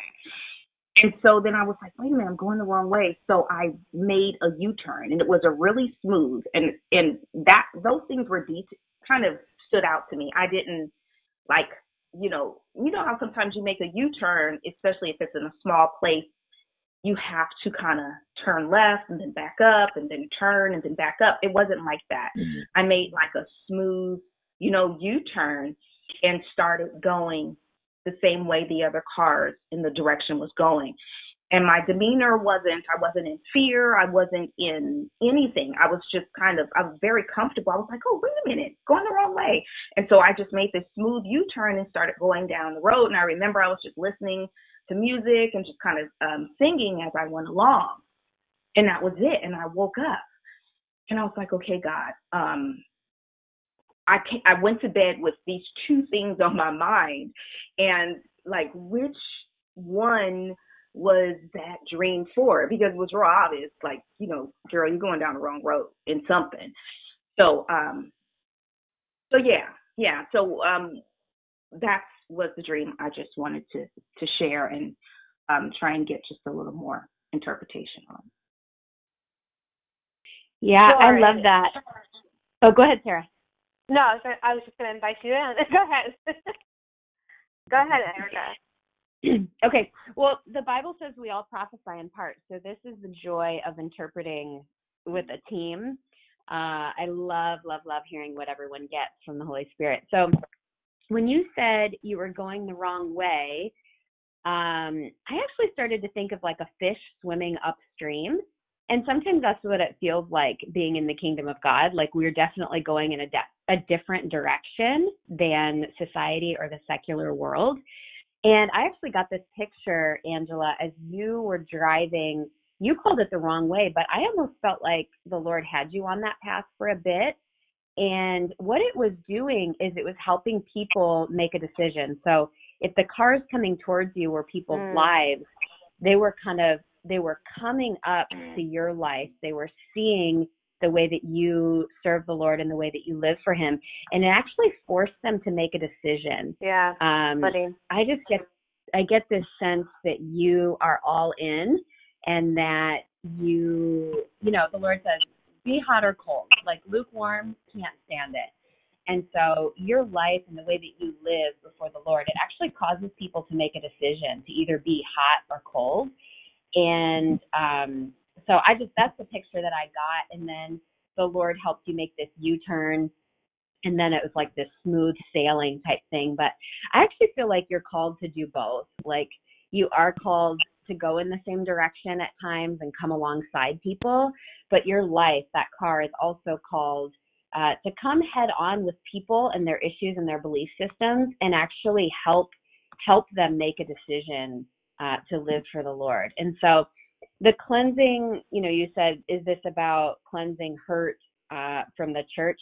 That's kind of where I was leaning. I was almost thinking like, I'm not sure what the dynamic was or what happened there, but I actually feel like the way that you live your life, the way that you drive your car and allow the Lord to navigate your life, it actually caused those people that you experience hurt from to make a decision. And I think that's really powerful. So I just want to encourage you to definitely not pick up any bitterness or anything from that hurt, to actually forgive not just the people, but forgive the church, because you're called to lead in the church, and our influence only goes as deep as our love for people. So I just wanted to encourage you to let the Lord fill you with his heart and his compassion. And this is something I've had to I've had to walk through too. I think any of us who have been a part of the church for a while have had to walk through it because the church is full of imperfect people. So anyway, just wanted to bless you and see if any of that resonates for you. Yeah. Wow. Thanks, Erica. Yes, absolutely. It does. I hadn't even went that direction that you went with causing people to make decisions, because that is, now I'm sitting here thinking about it. I'm like, wow, that is absolutely right, because of the stance that I do take. It has caused people to be ruffled, to kind of like say, hey, you know, no one told you you could do that. No one released you, quote unquote, released you to do that. No one okayed you to be you, you know, and I hadn't even, see, thank God for his people, because I hadn't even brought that part into it. I was just taking it as, you know, I went to bed with, Lord, you know, show me this. I went to bed with that and thinking, okay, well, I must be going down the wrong road with something. I totally took it a different way, but wow, yeah, that's and that's exactly what it's been. It's caused some people to make a decision. I forced them to make a decision, you know, in their lives and about me. Yeah. And that's it. I've been head on with some issues and decisions that I've been totally fixated on. That absolutely, because God gave me the instructions. God gave me the go ahead that I'm with it, regardless of what anyone says. So, okay. Wow, you know, I'm actually, I'm just wondering if you've ever had the question in your heart, if I fully show up as who God created me to be, will it cause problems? Will it cause issues for other people? And I just think you thought you were going the wrong way, but I actually think you have a grace on your life for that, to actually help people face things head on. And I think it's important to remember in the dream too that you didn't end up in a head-on collision. People actually made room for you, meaning they went around you. And so you showing up, you know, I just get this sense that you have this no-nonsense kind of big personality, and the Lord made you that way on purpose. Can I add a little something? Go, girl.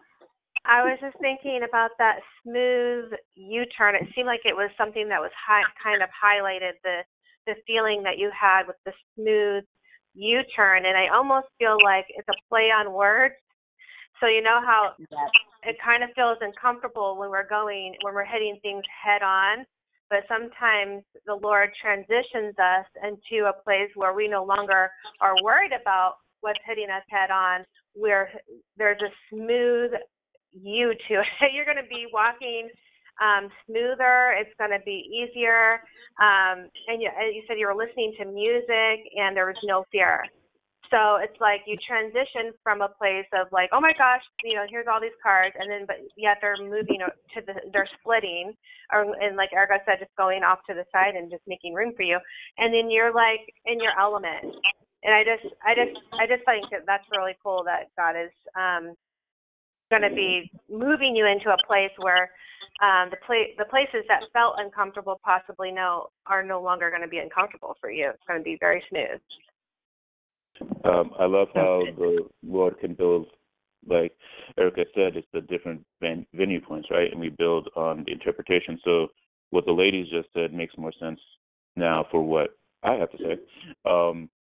So when you were making that turn, and like you said, typically, Angela, you got to do like a 3-point turn. Some of us have to make an 8-point turn depending on the situation to get around, and it was instant. Well, that's practice. That means you did it on the regular. It's almost like the patrol cop that goes on both sides of the road and is patrolling but can just swing around with ease because it's their territory, it's their area. This is basically their job site, and it takes nothing to just whip around. So I think you're patrolling, it's your norm, like with the currents, going both ways around because you are helping. I think it's a part of any church hurt you've received and dealt with, you're also able. It's part of the reason why you are who you are and like the position authority you hold, and it's part of what you're helping people have to go one side or the other with, and probably healing as well, but also just that almost like purifying the area. Like you have to make a stance, church. You got to be on one side or the other. And if you have to be one of the tools to help make that distinction, so be it. But you get to a point where it's so comfortable and smooth, like you're making this transition, helping people in this direction, or going against the grain and then maybe going with them for a while in the journey and then going back against the grain, because it's what the Father's using you for. So that's what I get. Yeah. Wow. Yeah, this is great. And that's exactly. I'm sorry, my dog. That's exactly. That's. This is great. This is great. I hadn't pulled all these different things into the dream, but that's absolutely right. This is really good. I truly appreciate God for all three of you guys. Thank you so much that I was able to chime in this morning. Actually, I woke up like 5:45, and I was like, "Oh, I'm woke." It was one of them when God wakes you up, you just woke. I'm like, "Oh, I'm woke. What?"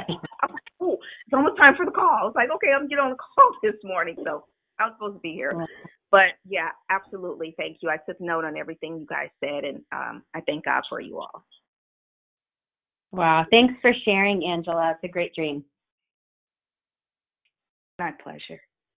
I also want to let you guys know that Wiley is on here. So if Wiley, you ever have anything that you want to chime in about, feel free.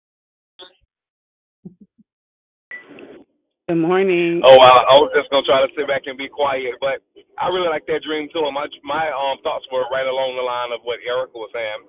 And good morning, everyone. I was just thinking about that scripture in John 3 that says the wind blows where it chooses, and we the effects, but we don't know what direction it came from. And it says, so is everyone that's born from the Spirit.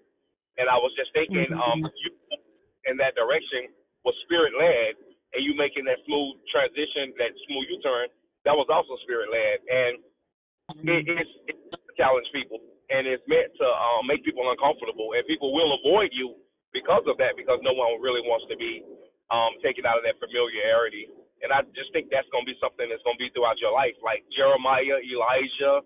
I know that we're taught that everything is about exhortation, edification, comfort, but it's not always comfortable. And so just be prepared for the challenges and the resistance. So good. Yeah, absolutely good. He just explained my life. Okay, yes. I really appreciate it. We had someone else that was starting to speak. Yeah, this is Juliet. Good morning. Hey, Good morning. Thank you, guys. I'm so happy that I have this opportunity to, that this forum is happening right now because of, the dreams I've had in the past that, there was nobody to interpret. You know what I mean? And but it's very clear in my mind. You guys, I know that the dream I put on your page is kind of long. But I'm thankful I got a chance to put it out there because I have never written it down, so it was good for me to do that. I wanted to talk about this other dream I had, which also alarmed me. Can you guys hear me?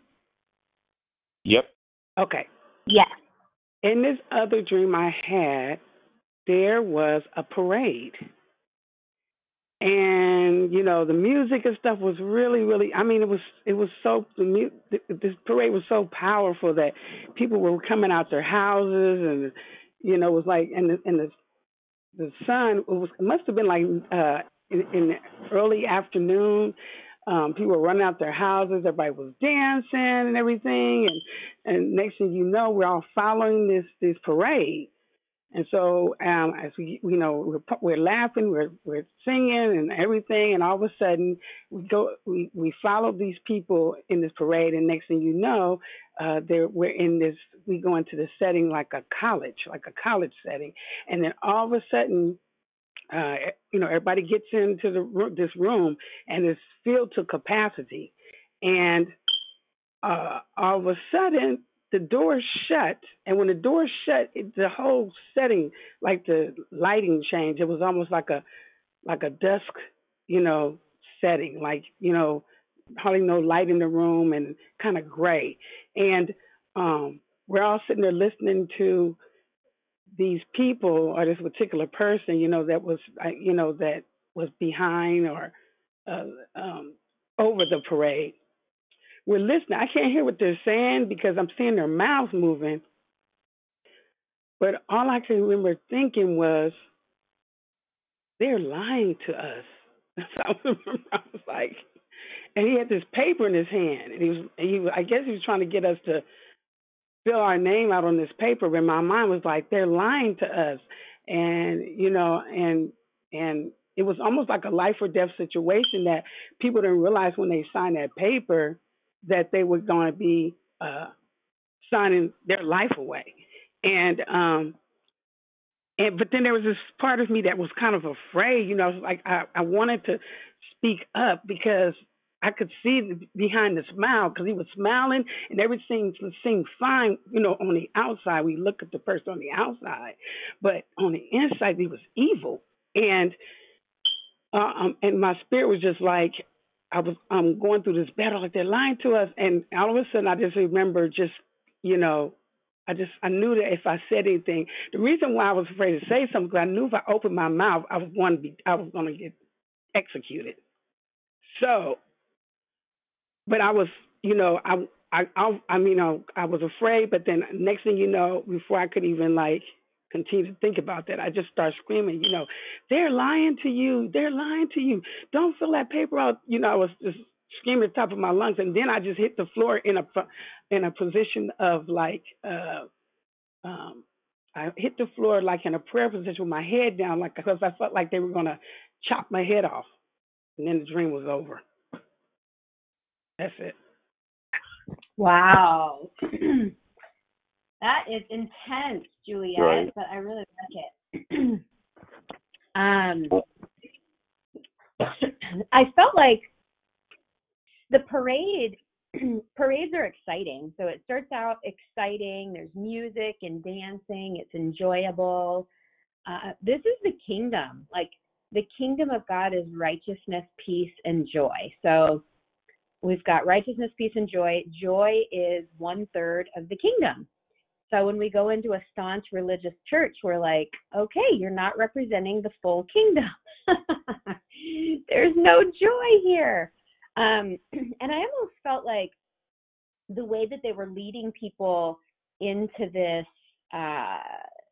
inner area and then closing the door, I think that just represents religion and how it closes the door on peace and joy and love, and it's just all about rules and regulations. And I actually felt just the fact that you had this dream and you could see the difference, like you could perceive and discern that that these were lies. This isn't the true kingdom, and this isn't the truth. I think that just points to your gift of discernment, which is actually a spiritual gift. It's a discerning of spirits, where you can tell truth from lies and things like that.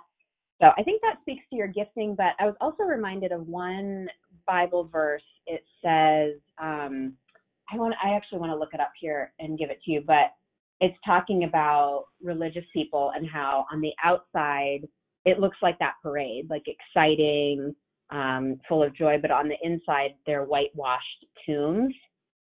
So the outside whitewashed, but the inside death, destruction, and lies, which is exactly what you've described here. Wow. Yeah. I wonder what that meant. Okay, go ahead. I'm sorry. Oh, no problem. I just wanted to interject. Oh, here. I just wanted. Huh? I just want to throw Oh, out this can I is read that verse? oh yeah. It's Matthew 23, and I'd encourage you just to read and meditate on this, Juliet, and see what else Holy Spirit wants to show you. But Matthew 23, it's 27 through 29. Jesus is talking. He says, "Woe to you, teachers of the law." Okay, so there's college, teachers of the law, and Pharisees, you hypocrites. You are like whitewashed tombs. You look beautiful on the outside, but on the inside, you're full of bones of the dead and everything unclean. Interesting, in the dream, you knew that you would be killed. In the same way, on the outside, you appear to people as righteous, but on the inside, you are full of hypocrisy and wickedness. And then verse 29, it just says, "Woe to you, teachers of the law and Pharisees. You build tombs for the prophets and decorate the graves of the righteous." Well, I wasn't able to get to it. Was Matthew 23, and what was the verse? 23? 27 Oh, 20. to 29. 27 to, okay. Wow. Thank you. Ooh, I always wondered what that meant because it was like creepy, you know? Yep. So. Yep. It is. And I would just ask the Lord, like, what do you want me to know about religion and teachers of the law? And, you know, maybe he just wants you to pray. Maybe he wants you to bring influence. But I would definitely just start asking the Lord more questions about this. Yeah, and I kind of, when she, in the part in her dream where she went down to the ground, even though she was kind of feeling the fear of being executed, I really felt that was a positioning of intercession. That's really good. And I'd point out that this is already the second person their dream life is showing they're a mover and shaker of things going on in the church. Mm-hmm. I'm going to just put it out there. It's probably going to be a theme on anybody that comes on this phone today. But like, much like the college, I mean, we've come to a point in the world, and I don't want to badmouth universities and college. I'm currently working for a university, but we think that you have to have that piece of paper and go by these rules and learn in this fashion. Because universities will come in like, you learn, you memorize, you rehash, you give us the same thing, and there's a sequence and a way that this is the way you learn, and we dictate that this is how everybody has to. And the Lord is definitely not like that. Doesn't require a piece of paper, what have you, and definitely doesn't have a church where it's supposed to look the same at all places, shut some people out, and bring and kill off the joy in order to be holy. And whether it's in intercession or being an example or what have you, Juliet, you're definitely one of the weapons to be used to counteract that and try to help people not sign that contract. Because that's basically what I was signing your name to this and giving up so much of what the Lord has gifted in and so much of what he would have us be. I mean, he's very colorful. He's very creative. We can't, and everything went gray because the life of joy, I mean, that's our life, that's our weapon, but you're basically they were cutting off the lifespan there. That's so good. Does that resonate for you, Juliet? Yes, that is so like, because one of the things that I'm always, stressing a lot, especially at my church, and especially for the youth, is the truth. That being equipped with the truth, and being in the school system, seeing so much of these lies being, forced down these kids' throats, and even society. We've been taught on the television is a form of teaching as well, and I get frustrated when I think about, I want people to be really equipped with the truth. They need to be equipped with the truth because that's the only thing that's really going to save them because they, from falling in the trap of falsehood. So, yeah, that's why I'm so glad I said this dream because it always bothered me. Like, what did this dream mean? I just remember feeling in, my feelings and noticing the change.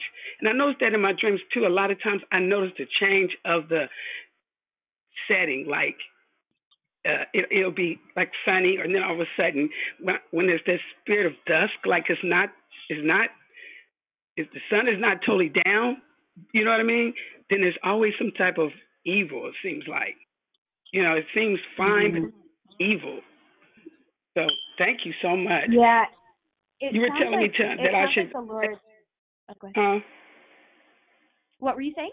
I was just saying, I think it was Eric was telling me I need to meditate on Matthew 23, 27 through 29 and ask God what, because I want to make sure I write that down. Yeah, that's really good. And what you were saying about having these dreams with such great contrast, that's really the way that parables are Jesus' favorite speech form. So we see parables showing up in dreams all the time. It's a very common language that the Lord uses to speak to us in dreams. And parables, they sound ordinary. They're just, casual stories. For you, it was about a parade and a college room, but in the Bible, it's about soil and seeds, bandits and victims. But the cool thing about parables is that they're subversive.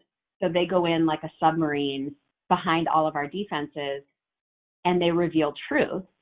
And then that truth transforms us from the inside out. So I just feel like you're really taking a stand for truth, and you're imparting that to people, which then brings change from the inside out. And we talk about, I want to change the world. And it's like, well, it starts with people. So as you adopt new truth, and then you share that truth, whether it's through teaching or relationship, and then everyone, the people around you start to align with truth. That's how we change the world. Amen. Thank you.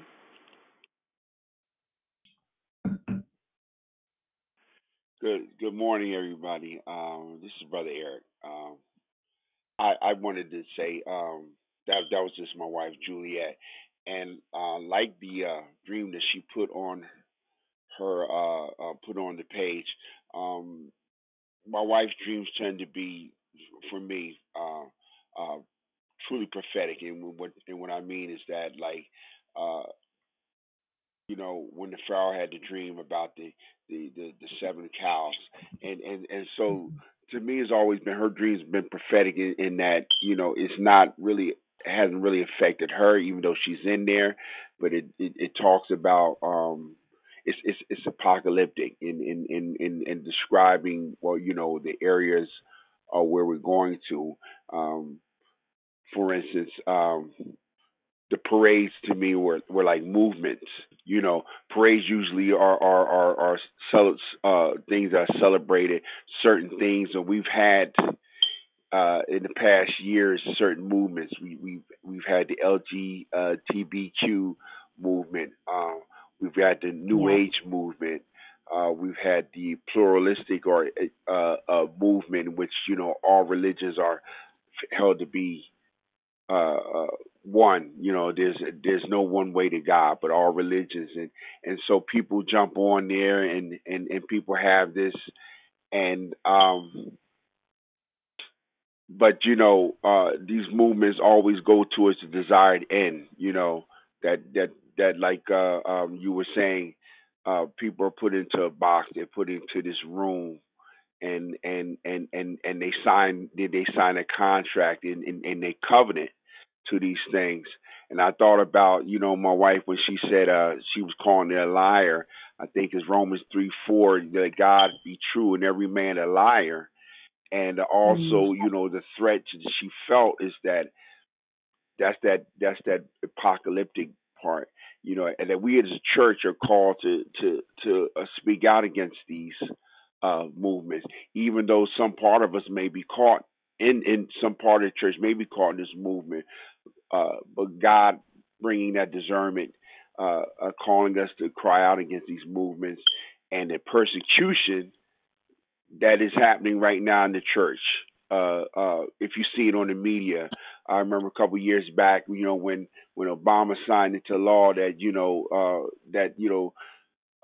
same-sex couples had the same right. And I remember the one issue about the baker who refused to bake, Christian baker refused to bake a cake, and how that baker went into this persecution.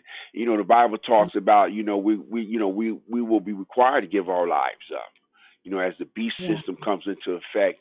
And so, like the dream that my wife is, and I encourage everybody to read it. It's kind of long, the post on the Facebook page, but she's been having this dream, these two dreams for a amount of years, and every time she reveals it to me, it just unfolds to me a picture of where the church is going and where we are going, and what has happened, what is happening, what is about to happen. So to me, it's always been a truly prophetic dream. I just wanted to add that.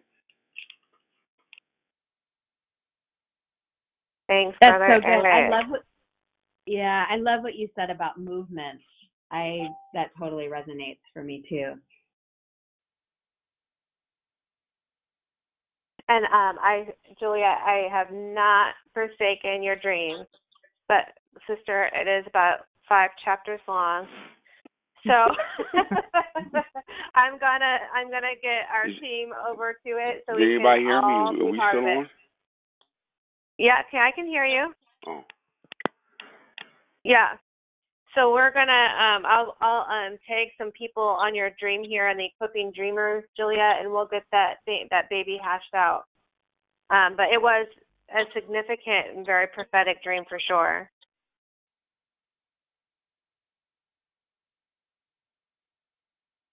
Is there anybody else that wanted to ask Erica any questions or had any comments to share?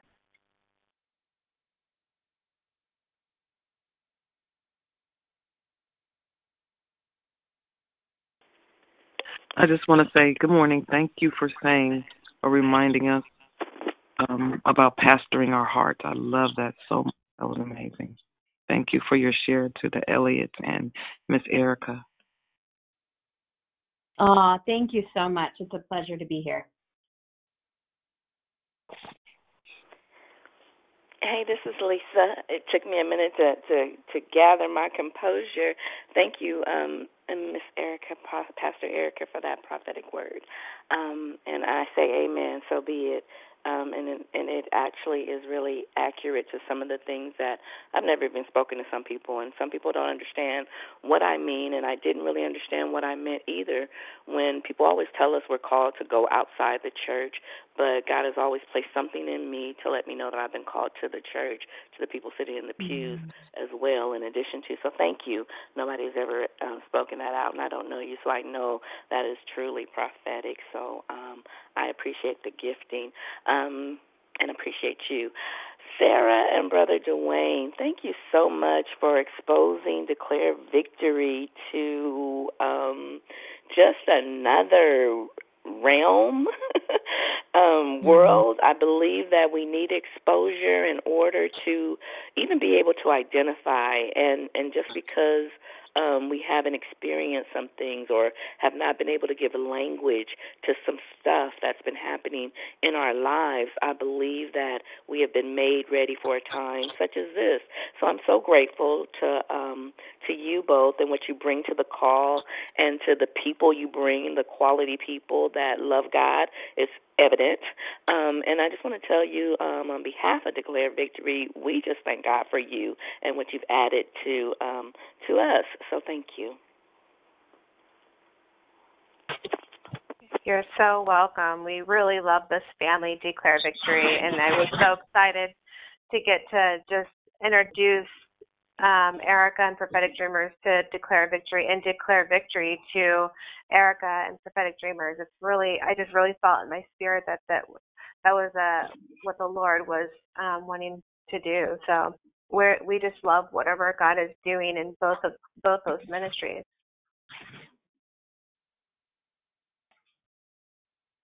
Hello, this is Angela again. I also wanted to thank you all. Thank you, Erica. Thank you, Elliot. I truly, truly appreciate this, just as Lisa was saying, because, you know, it's a sticky place and trying to, you know, navigate through dreams, and especially when you get them and you get a lot and you know the importance of them. I truly, truly appreciate God for the way that He's taken Declare Victory and opening up this area. And I hope that you guys keep it up, the Elliots. I hope that this is a permanent thing in Declare Victory for you. I truly, truly appreciate God. I'm just sitting here still just looking at the notes that I was taking, and it's just opening up, because that's when you know it really is, real, and it's the truth. It's really opening up, and it's really just manifesting in me right now. And just thank you. Appreciate you guys taking out the time this morning, and I pray God's blessings on you for everything that you have poured out. Oh, thank you so much. That means a lot to me. Amen. Same here. Same here. Good morning, it's Krishanda. Happy Saturday. I just wanted to say I thoroughly enjoyed the declaration today, and I am enjoying the process of learning more about dreams, and this is something like everyone else said is fairly new to me, and I'm excited to learn more. So thank you. Good Thanks morning, so much for Krishanda. being here.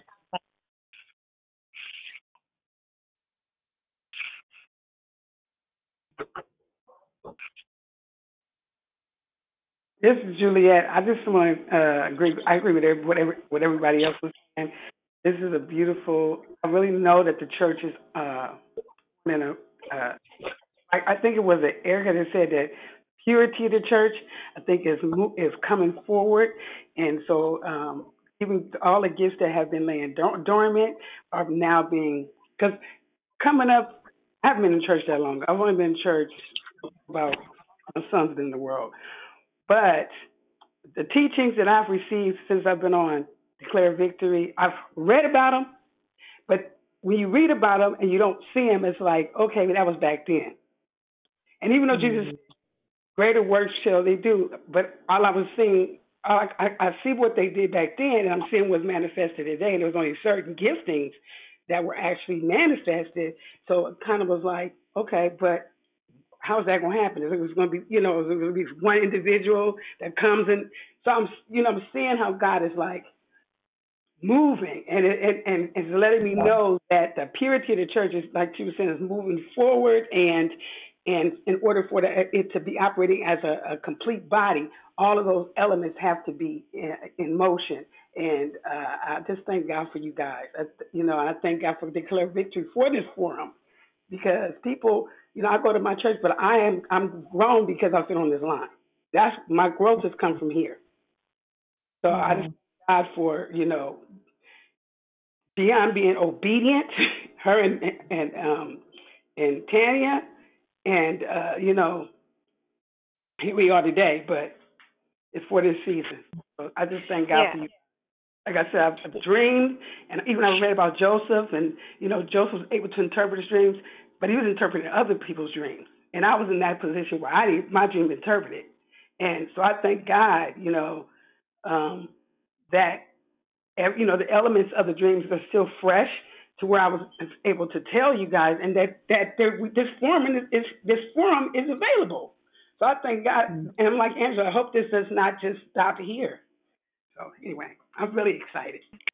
Yeah, and I just wanted to, I don't know if Dion is on Armoni, but I just wanted to thank them for letting us come in here and just bring this, this to Declare Victory. It's just an honor to be a part of this ministry, and I just wanted to thank them. And Julia, I was just thinking about you and Eric, and you're very similar in a sense that Dwayne and I dream very, very prophetically. He does too, just not maybe as often. But he interprets dreams like he knows tomorrow. And Eric, you are a dream interpreter. You have such an amazing insight. I loved how you did some of that interpretation for your wife today. I want to say this, Sarah. You guys, I think it was again Erica that said that, you can have a gift where it's imparted. or maybe it was laying dormant, because it seems like I'm sitting there looking at him when he was talking about he has never. I've said the dream that I wrote on that page. I've talked about the dream. I don't know how many times about this dream, and he's never had interpretation. But when you guys told him, answering that question, it's like I'm looking at this person like, who are you? You know what I'm saying? Because it's like he's your personal prophet. He's your personal dream interpreter. I know, but it seems like you guys said when you told him that's what he was or what you saw, it's almost like the impartation thing that was in came out. It came out, and he's been having trouble with his sleep since too. So please pray for that. Yeah, the sleeper was awakened is basically what happened there. Yeah. Thank you. I received that. I just want to say too. I echo my wife's sentiments. I am so thankful for this call, this family, what you call Declared Victory, because it really has grown both me and my wife, and it has stirred some and activated some things. There have been certain members of my family, Lisa, one included, that have spoken into my life. And I just want to say personally, we do the marriage ministry or Marriage Matters. And Sister Camacho, she said something about how refreshed she was and to be in your presence. It's the same thing to see a man and woman, to see a husband and wife operating together, partnership in ministry. So powerful. Both of you are so anointed. Both of you are so on fire and such willing servants. And it's evident, that you both are very much in love with one another and work so good with one another. It is a blessing. It is a blessing. And so I just want to let you know I got a reserved spot for you on our Marriage Matters. We'll talk about that a little later, but God bless both of you. And God bless you, Sister Erica, for coming and blessing us this morning. And also Brother Wiley, man of God, that is still here. We welcome you to our family. Amen. Amen. Thank you. Good morning. Good morning, all. Good morning. Good morning, Deidre. Yeah, my name is Deidre. I did not get to hear everything this morning. I got on kind of late, but I have heard the past couple of other messages on Saturday and wrote plenty of notes, so thank you. I did hear a couple of dreams being interpreted, so I just have one that keeps coming. I dream. I'm a dreamer, and I kind of learned how to interpret my own for myself a little bit over the years. But this one, I don't know. I've had it a while back, within about a year or a year and a half, or a few months, a year and a half, that I was in a mountain, dressed in all white. Hair was covered, and the mountain, not here. It was either Africa or somewhere else. It was not here. But I was down looking up, and I can see me walking. And it was a community in the mountain. It wasn't just me, but we were all dressed in white, coming out of openings in the mountain, going into other openings. Could not see inside, but I could see 2 or 3 different levels, layers of just people. So I keep hearing movement, so I just got movement, but just going in and out, and we were working. You can tell that we were doing something, or it's just community, and that's all I got. No sound, no voices, no one talking, just movement in this mountain. It was high. Sun was shining on the mountain, so dirt mountain, so it was really bright. Is what I remember, and that's it. And what I got from it is just that maybe I just saw the past ancestors, where we used to live and how we built communities in mountains. That's all that I got. So I just wanted to share. Thank you. I love that dream, Deidre. When you said mountain, I'm just reminded of the presence of God. All throughout the Old Testament, men would ascend to the hill of the Lord, or the Mount, Mount Zion.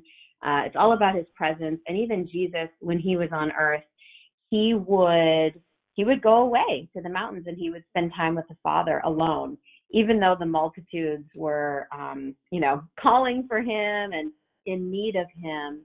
He, as a human, was modeling how much we need to spend time in the presence alone with God. So I feel like that's your favorite place, and you know how to get away with the Lord and really foster that intimacy in your relationship. And then you were wearing white, which reminds me just of the holiness and the purity that you walk in.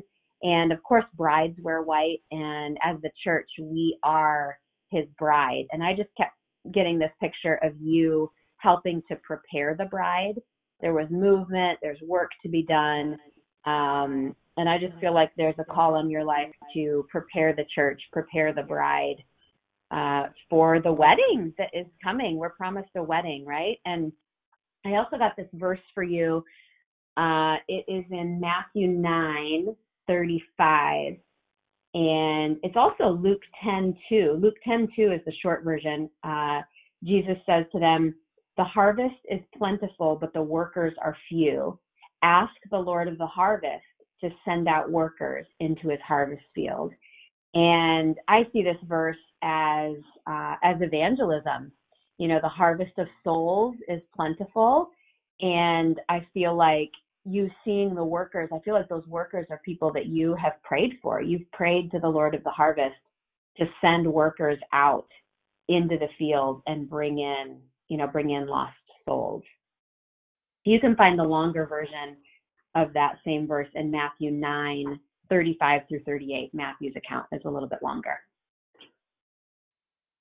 Amen. Thank you. Thank you so much. That's a lot of clarity. Thanks. I also had a verse too. When you said you were looking up at the mountain, it reminds me of Psalms 121, 1 and 2, which says, "I lift up my eyes to the mountains. Where does my help come from? My help comes from the Lord, the maker of heaven and earth." And so it's like you took the view in, and you're like, okay, that's where my help is. And also, mountains always remind me of faith. And there's a journey of faith, and trust that we go on when we move up the mountain. So I just wanted to add that a little bit. Amen. That's a good word. Thank you.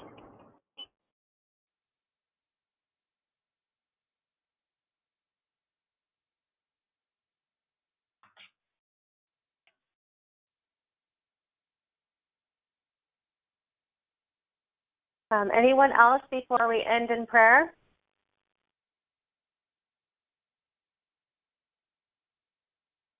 Good morning. It's Nikisha. Good morning. Hi. I have a question. I have different dreams, but it's in the same setting.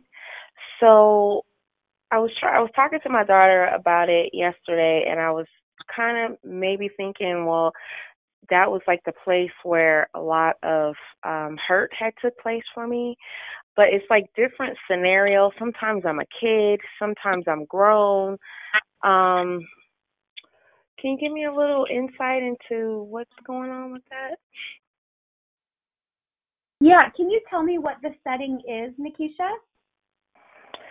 I was living in San Francisco, in the Western Addition area. It was a 3-story home. I don't remember exactly how old I was when we moved there. I was probably about 7 or 8 or something like that. And when we left, I was 16. Okay.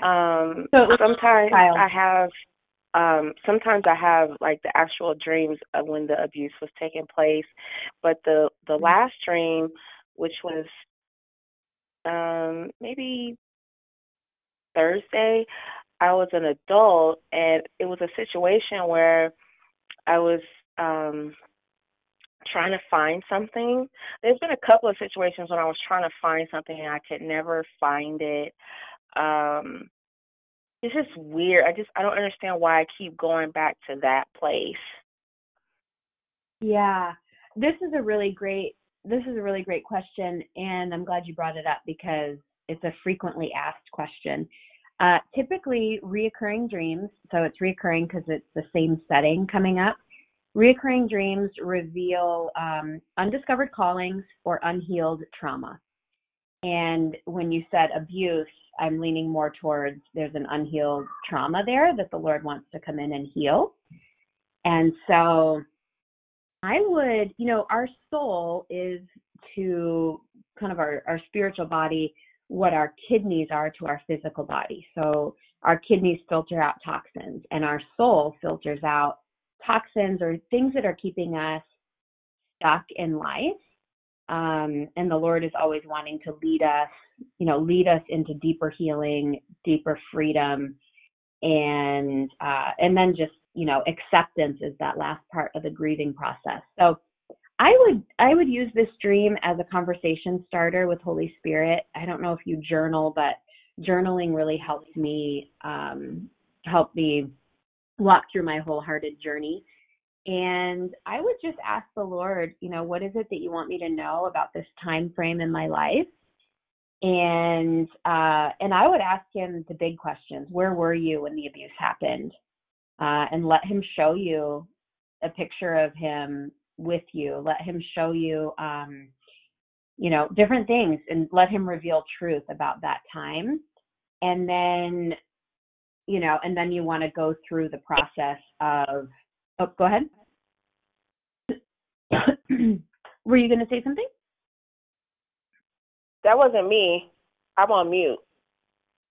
Oh, so okay. I don't know who that was. Okay.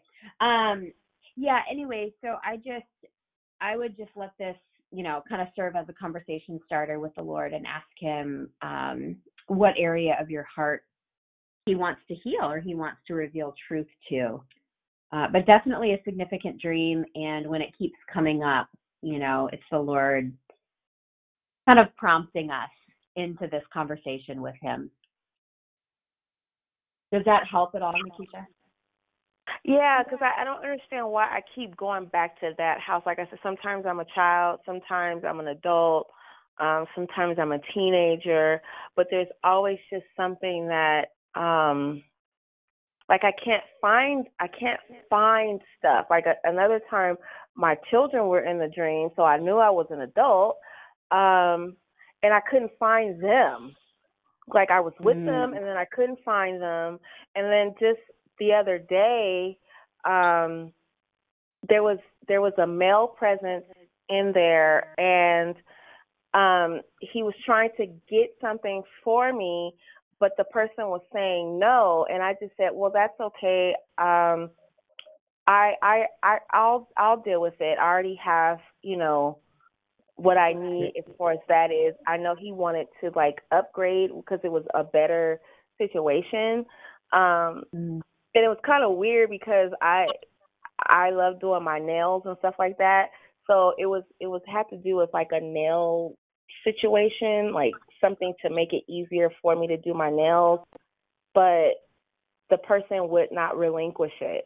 And so I just said, well, that's okay. I'll just deal with what I have already. Can I add something that highlighted to me?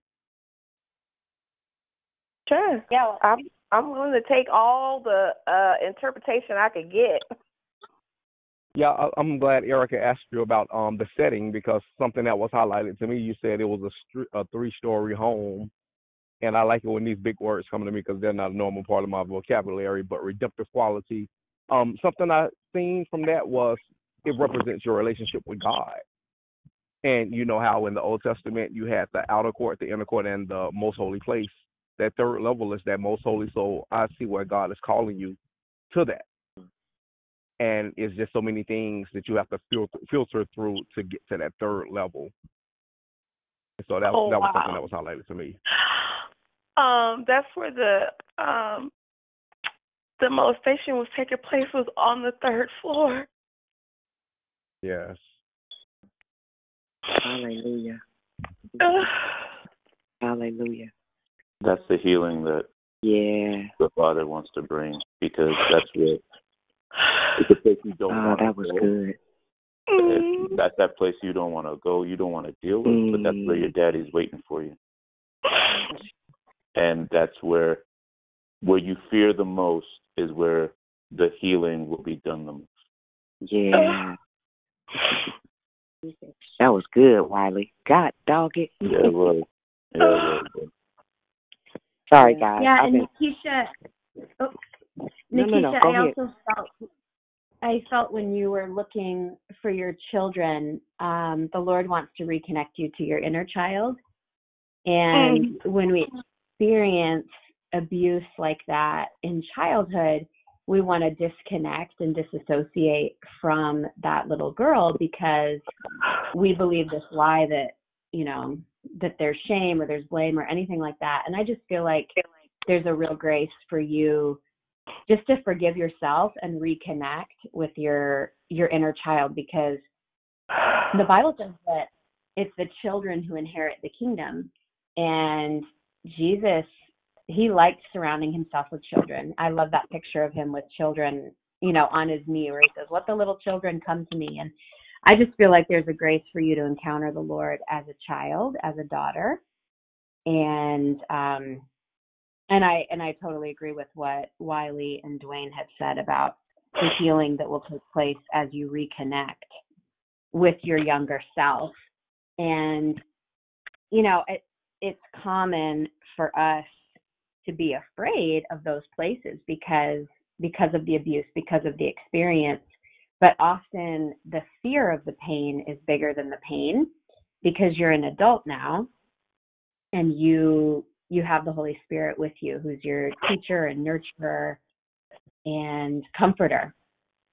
And so you're fully equipped to face this past hurt and to walk into freedom and victory. Can I ask this question about the hindrance? There's someone there that's trying to keep her from getting to that deliverance and healing, and she's saying it's okay, all right, well, I won't go. Is that significant? Actually, I wanted to speak to that one. That's what I was seeing, that the enemy comes in to kill, steal, and destroy, and he's a liar. So, whenever I have those type of dreams, I apply truth to it. I'm allowed to be here, and I can accept from, you said there was also a man that was going to give you something, and there was this barrier keeping you from being able to receive it. And so I just wanted to speak, life into and also the part that you said that you were just going to do it on your own speaks to me, because I went through I got set free from taking control of my circumstances on my own, and letting Jesus handing over all the plans, all the things over to him allowed me to have freedom in Christ, because Jesus wants us to receive all that he has for us. And so he has so much that he wants to give you, so much that he, in that room, that third holy place, that you're going to be able, he's going to impart into you. And the lie is that the enemy can take it. The truth is that Jesus promises to give us life and to give it abundantly. Hey, Sarah, Dondria has something real quick. Dondria, spit it out. Good morning. I understand, or I felt the reason that you can ever find things there when you go there is because that's where your innocence was lost. And like Wiley said, you have to meet God there to find what you're looking for. Oh, wow. And like the Syrophoenician woman, when Jesus, he kind of tried to intimidate her, but her pushback impressed him so much to where he gave her the miracle. And so a word God gave me for somebody last week, I saw a jaguar. And jaguars have the worst killing technique of all animals. They crush your brain. They crush your skull. And God wants you to be like that about your breakthrough. He wants you to be passionate and aggressive about it. And when you take a passive stance, you won't get it. The kingdom of heaven suffers violent, and the violent they take it by force. God wants us to be aggressive about our breakthrough and about our blessings. So no more of that's okay. It's not okay. You gotta go get Wiley, you done just answered something for me. Interpreting her dream. Me Y'all in too. trouble. I was Y'all in trouble. Yeah. Well, I wasn't gonna say anything, and just to see how other people are being helped by this, I'm just glad that I had the boldness to say something. So thank you, Lord.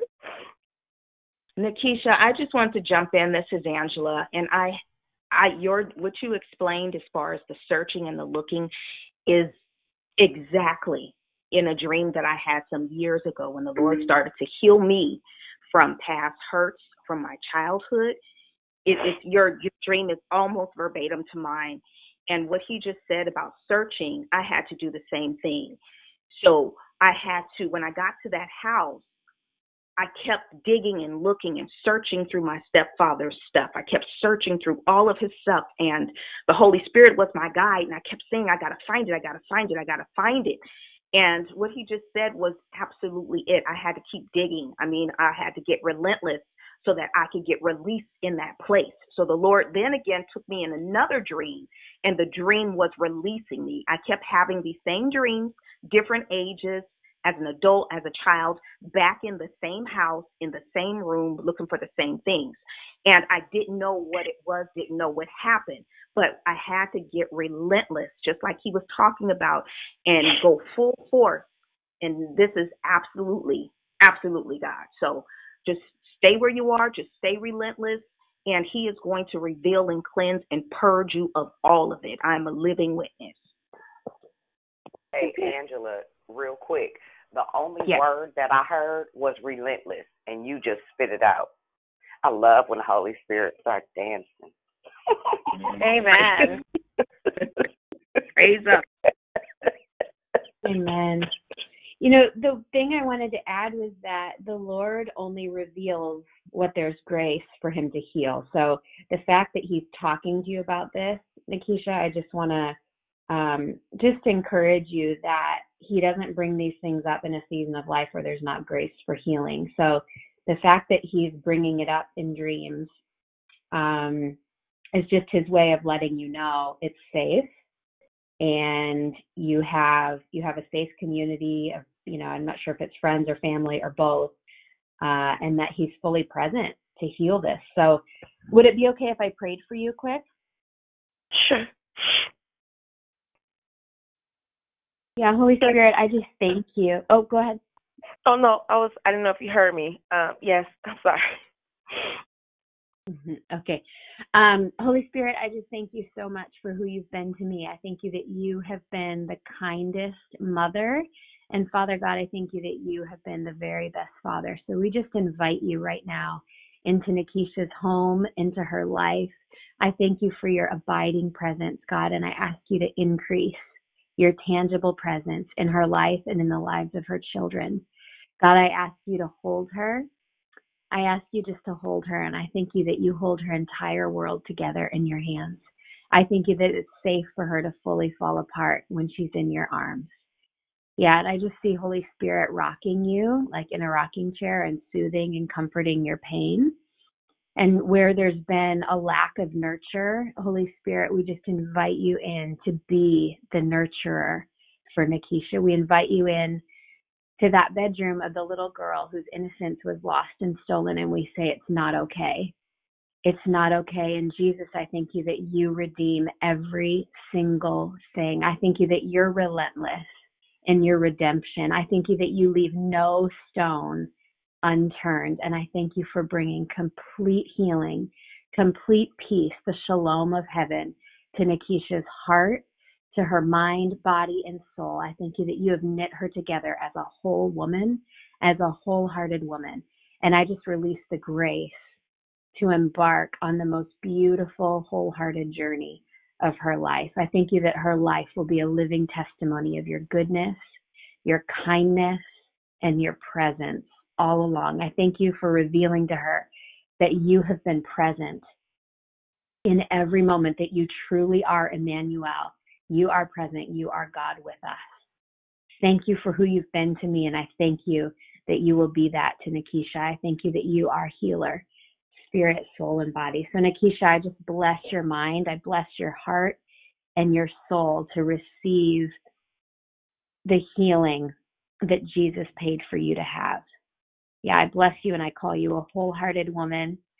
And I thank you, God, for the testimonies that will come forth as Nikisha receives her healing and then shares her testimony with others. I don't know if you've read the book The Shack, Nikisha, or if you've seen the movie, but I feel like there's some healing to be received from William Paul Young. He's the author of both the movie and the book. We said William Paul Young. Yeah, The Shack. William Paul Young. Yeah. Read that book. The movie is good, but read that book because it goes even more in depth. Get that book. Okay. Yeah. Okay, thank you. Yeah, bless you. You're a brave woman. Keep moving towards it. Amen. And Nikisha, And something else I hate to keep. Go ahead, Wiley. No, I'm sorry, Erica. Finish. I'm sorry about that. I thought you were done. No, I was just going to say the freedom is worth going through all of the pain and the grieving process. The freedom is 1,000,000 times worth it. Amen. Wow. Well, and I just thought about as Saul, as his father sent him out to find, I believe it was 3 donkeys, and he ended up discovering his identity and his calling, which was to be the first king of Israel. And I just feel like you're searching for this stuff. As you are bold and aggressive about getting back what's yours, it will not only find that, but you're going to find so much more, because the enemy, when he's been discovered, he has to restore sevenfold and even give all the substance of his house. So you're going to come into your identity and purpose as you embark on this journey. And that's why the enemy wants to keep you from that. That's good, Wiley. That's good. Amen. I just wanted to say this real quick. So, Erica, you're stuck with us. Wiley got the memo really quick. So you hear him. He's chit-chatting like he's been here forever. We love it. I just wanted to thank you for releasing your gifts to the people. As even Dondria sent me a text. I think if we remember that we are to encourage, inspire, and impart to one another so that our gifts can be fully active, because there's a dying world that needs us to be actively engaged with the will of the Father via Holy Spirit, so that we can extend the kingdom here on earth. And so I'm just really excited about the impartations that have taken place without there being a physical statement of impartation. Even as Dondria sent me her text, I started laughing. I said, Lord, you are a bad so-and-so. I was trying to be quiet this morning because I talked so much last weekend. Nevertheless, I just wanted to say thank you so much. Okay, so now I have a question, and y'all got to promise you will not laugh. Y'all won't laugh, you promise? It is so, it's so retarded to me. We'll try. I'm not my fingers across. You ain't promising. No promises. That's so No disrespectful. promises. That's so disrespectful, Dwayne. Don't do that. You don't know me like that. Watch out. All right. So I always have a dream about T.D. Jakes. And once upon a time, I didn't really like him because my mother used to listen to him all the time, and she was still hecka mean. Right, and so I was trying to figure out how you keep on listening to this preacher man, and then you still real ornery, and now he's showing up in my dreams. Get out of my dreams, sir. So I had 2 very significant dreams. One, I was at a gas station pumping gas in my car. T.D. Jakes walks up to me. He says to me, Dion, grab a piece of paper and a pen. So much so that I woke up and I thought that I was still asleep, but I was awake. I drew out what he told me. It is today part of my vision. It's a strip mall that has several different entities, but what was most important is I got the name of a salon. Now, I haven't done hair for almost 10 years. This was before I stopped doing hair. And he gave me a whole business plan and I wrote it on a napkin. I still have it to this day. That was the first one. The second one was I went to his house. It was a very intimate setting, but he had a cabinet that was almost up to the ceiling that was full of wine. I only saw it because somebody opened it from a distance, but I saw that it was full of wine. Sarita then said, Dion, come upstairs with me. And she took me into her bedroom. And we were just talking. I mean, it wasn't anything weird, but I'm trying to figure out, first of all, he knew my name. That was pretty weird. I was like, how do you know my name, sir? And she knew my name. And there were not many people there, but I didn't know any of them. And I went with a girl that I've mentored over time that is addicted. She told me to come, and she said, and bring your friend. So we got up to the room. Nothing else happened after that. But I had it more than one time, both of them. I love it. Wow. Me too. Well, I have to go back to the first part when you said I'm stuck with you, because I'm happily stuck. I really enjoy this community. I'm like, you might be stuck with me after this. And Sarah said you guys are in Oakland, and I'm in Reading. That's a drive. So cool. I'm like, we could make this happen. Yep, I heard that. Well, do you go to Bethel? Look, do you go to Bethel? Where you go? No, I do go to Bethel, and I just graduated from ministry school. I'm coming. You hear me? I'm coming. Yay! Okay, I'm sorry. I'm coming. Road trip to Bethel. Well, I will grab lunch and we'll hang because this has been really fun. I felt like the gas station is like kind of what's fueling your vision, and even the paper and pen. The Bible says that we write the vision and make it plain so people can run with it. So I actually felt like T.D. Jakes was coming to you like Father God.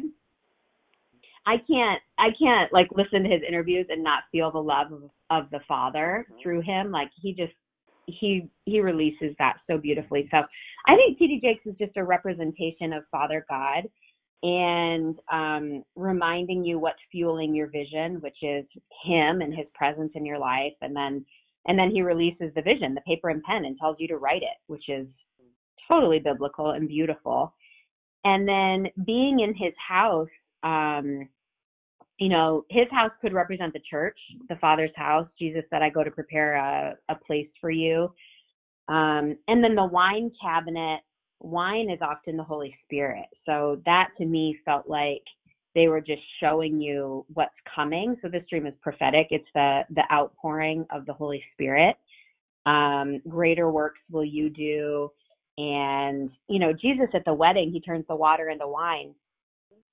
And they're like, we give our guests the best wine at the beginning of the wedding. We get them drunk, and then we start serving the cheap wine. But Jesus, you did the opposite. You saved the best wine for the last. And that to me is just like a reminder of kind of like the last days, and where the Holy Spirit outpouring is going to be even greater than what we read about in the book of Acts, because he does save the best for last. Amen. Good stuff.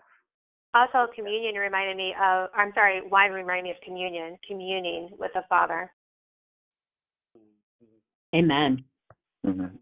It was no accident that he utilized T.D. Jakes. So you're coming from a spot where, okay, Mama's listening to this, man of God, whatever, preaching all this stuff, but it didn't do anything to transform, change the way she treated you or what have you. And it's like, why do I want to hear from this man when you ain't doing nothing for my mama? Like, she's still the same way or what have you. And the Father, the Heavenly Father has shown you, I knew you even then. I've welcomed you even then. You've been my daughter even then. Even the biggest problem in the church is the church and how we don't represent the way we're supposed to. But we are faulty human beings. So we can't hold God accountable for our lack in representing him well. Your mama, yourself, your husband, your kids, whatever.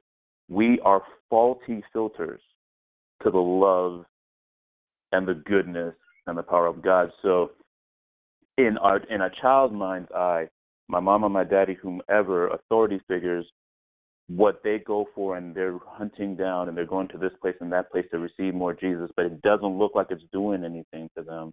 And then your kids, you want to bring them up in the world, and they're like, why do I need that Jesus when he obviously didn't do enough for you? But then you come to, when you come to the point where this is the relationship between, it's not your mama's relationship or your daddy's, whatever, this is your relationship with your Heavenly Father. He's like, despite what they made me seem like, despite what the experiences made me seem like I was, you need to know the truth of who I am, that I have always loved you, that you have always been my daughter. Make no doubt, I have put you aside, I put you apart, regardless of your generational line and your heritage. Like, do you think that means anything when it comes to me and my love for you? Do you think I created you in your situation to make you who you are, but don't trip and think that I overshadow all of that. And your direct bloodline to me overshadows anything else and any other person's mistakes. So you've always been my daughter. I have always known you by name, and I have always purposed you for what you're about to go through. I just showed you a little glimpse of the blueprint before you knew it, and I've been doing that your whole life. Your shop, your position, victory right here, and it's only the beginning of the chapter. It's only the beginning of the blueprint. It's all a piece of it. But I've been showing you, girl, from day one what's coming down because you've always been mine. Good stuff, Dwayne. Guess what the name of the city was, guys? It was called Victory City. Wow.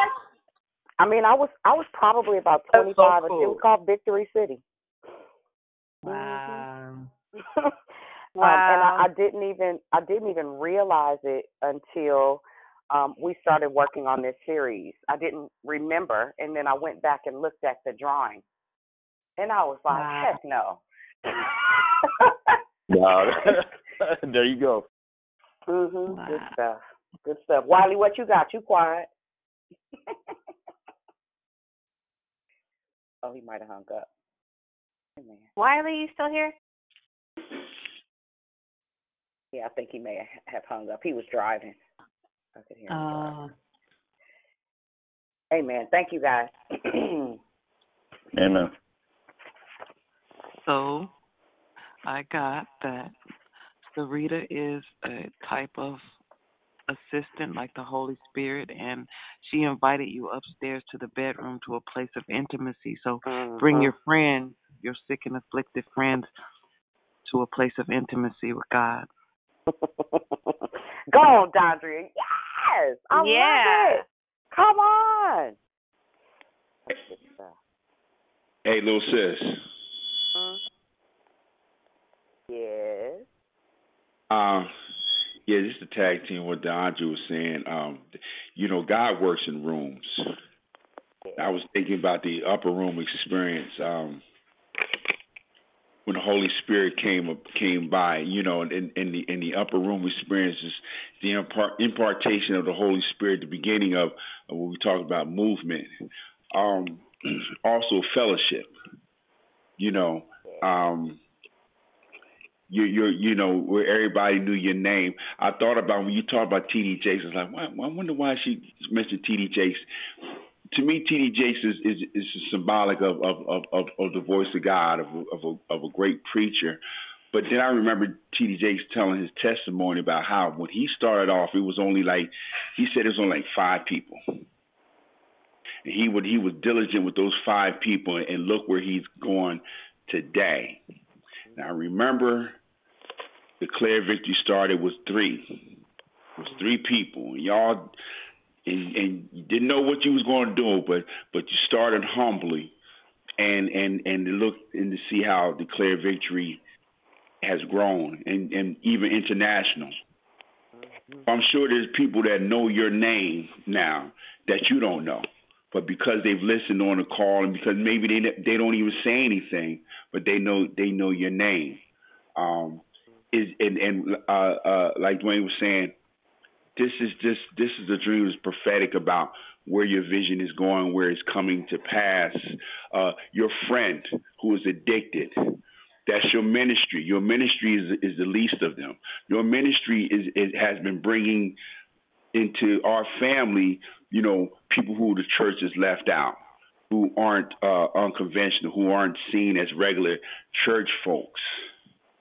The wine being poured, the wine is being poured at a wedding, is being poured at weddings. The wine also represents doctrine and teaching. And remember, Jesus talked about the parable about, you can't put new wine in old wineskins because of the burst. And what he was talking about in that parable was the unconventional teaching. Declare Victory is all about teaching and equipping and everything, but a lot of times our teaching is not contradictory, it's not, but it's not traditional to what other churches do. We discuss a lot of topics that other churches don't deal with. So that's why we always say we're not a church, even though I believe we are a church because we are the church. So that's just kind of spoke to me, and it's just this vision that you've been having is what God has been bringing you through in everything. Not only your business plan, not only the building, not only the location, not only the name, but also the people. And also the fellowship and everything just moving you towards it. And, there's a certain time. There's a certain time and place for everything. And so you see the sequences of your dreams, just a sequence of your vision where God is moving you. So that's what I got. That's good stuff. And let me, Go ahead, Wiley. Oh, there you go. Oh, hey.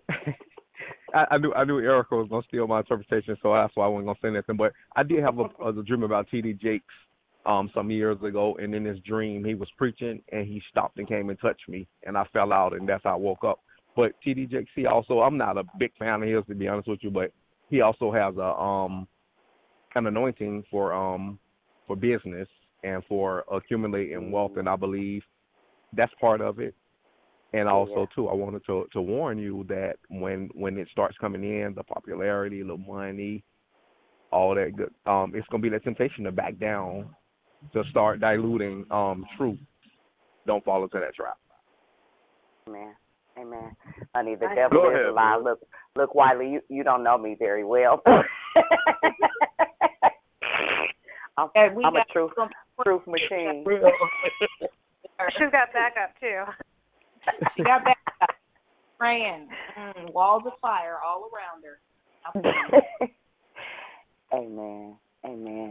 Hey, there's something to what he was just saying, about you are a truth machine and truth is in you. No, I get it. I was being silly. Okay. Trust me, I'm not slow. Look, hear me, okay. I'm not crazy. Right. And I know better.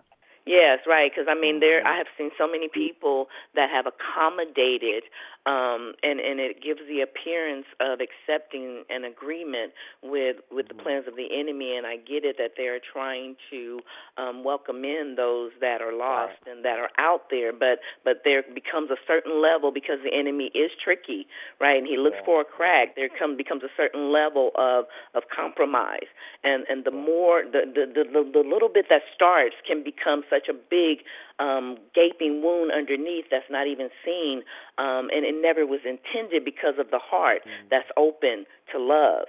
So I've just been seeing it, and God has really been warning me about it. And truth be told, back to what Erica said to me earlier, I've been thinking about that whole struggle of we love those that are outside, and we want them to come in, but we can't compromise what God's standard He has set according to His word. And so even in my job, they're opening opening up different avenues, like we hear they're changing the definition of marriage. Well, we understand agreement and acceptance, right? And we understand love and not being conditional with it, but we also agree the standard that God has set, that he will not compromise according to his word. Bye, I love you. That he will not compromise according to his word. So I am just so grateful that I'm surrounded by people who love God, and that we can do this thing together, because sometimes some of us might feel like we're just out there alone, taking that stand that you mentioned about Angela, being direct, and you too, Eric, and I see this in both of you guys, being so serious and to the point, and then coming out of religion like Declare Victory has done for me now over 5 years, because I saw myself becoming so religious and just counter what Christ was doing in me. And because of Declare Victory, this is what God has done. He's been able to open up my eyes to the truth and help me to love the way that he does, but now he's telling me be careful of the compromise, right? And so I know that's why we got to stay connected, and we got to be led by the Holy Spirit so that we don't get off into, well, they love each other, whatever it is. And I'm not just picking on them. I just wanted to say that. I also saw coming up, going higher, right? And you even, Dion, mentioned about going from glory to glory, going from faith to faith, going from strength to strength. And I believe, Sarah and Dwayne, you guys did speak about impartations when you first started talking about the dreams. Your prayer, and I remember it, was that there would be impartations, that we would wake up to it, that we would start to see and hear and remember and come alive. And so, Brother Eric, what you were speaking is just the manifestation of what they prayed, but it's God doing what he wanted to do because we're ready for it. Yeah. Absolutely. And I just thank God to Lisa.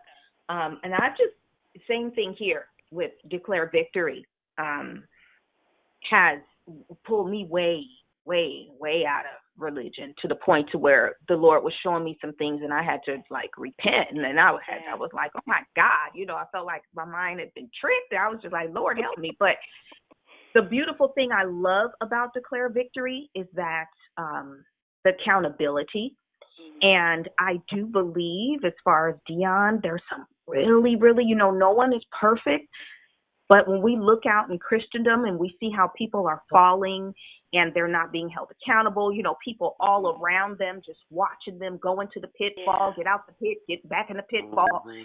I don't see that here. And I do feel that the people that are surrounding Declare Victory, the people that God has brought to Declare Victory, that once the Lord releases, and if he does, open this up to the nations, there are so many people that have eyes on not just Dion, but everyone that is, connected. Stuff that it's going to be like, excuse me, girlfriend, you need to back your thing up, or it's a whole lot of accountability. And I'm watching God just build this thing so different from the church, quote unquote. And I'm excited. I'm excited about Dion's dream. I'm excited about everything that has been interpreted for her. And I thank God for being in a position to be one of them prayer warriors that would be like, okay, send Dion this message in a dream and tell her such and such and to stop it. And, and she'll be able to hear. But, this is good. I thank God for it. Juliet, I just wanted to say something really quick, because this thing that keeps resonating in my head about Dion's dream, especially the part where you talked about how you went into this room and you saw this wine that was kind of in a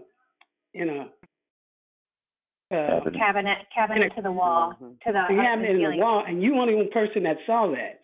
And what it made me think about, because they were talking about doctrine, wine being a doctrine, right? And, and Declare Victory, in a sense, even though we say it's not a church, it really is a church, that it's kind of exposing what the church has been hiding, the doctrine that has been kept from the people. It's what he allowed you to see, and that's what's been exposed on this line. Wow. I never thought about it like that. I think I did think about the representation of the power of the Holy Spirit, because it wasn't a regular wine cabinet. It literally, now, of course, I was in T.D. Jakes' house, so you got to know that in the atrium, it was probably like 3 stories high. The wine went from the bottom of the room to the top of the room. There were levels that you can get wine out of this closet, which is the part that I think made me remember it the most. That's so But good. I get it. That makes sense, Juliet. That makes sense because we are so not doctrinally focused. We are focused on the Word and the will of God. I want to say this really quick to you guys. As God has taken me deeper in my journey, one of the teachers that I listen to every day, there are 3 that are my primary teachers, and it's something I struggle with. But one of them, I listened to Bill all day yesterday. And when I say Bill, this is the only pastor that I've heard outside of William Coleman. People call him by his first name at his church. His name is Bill Johnson.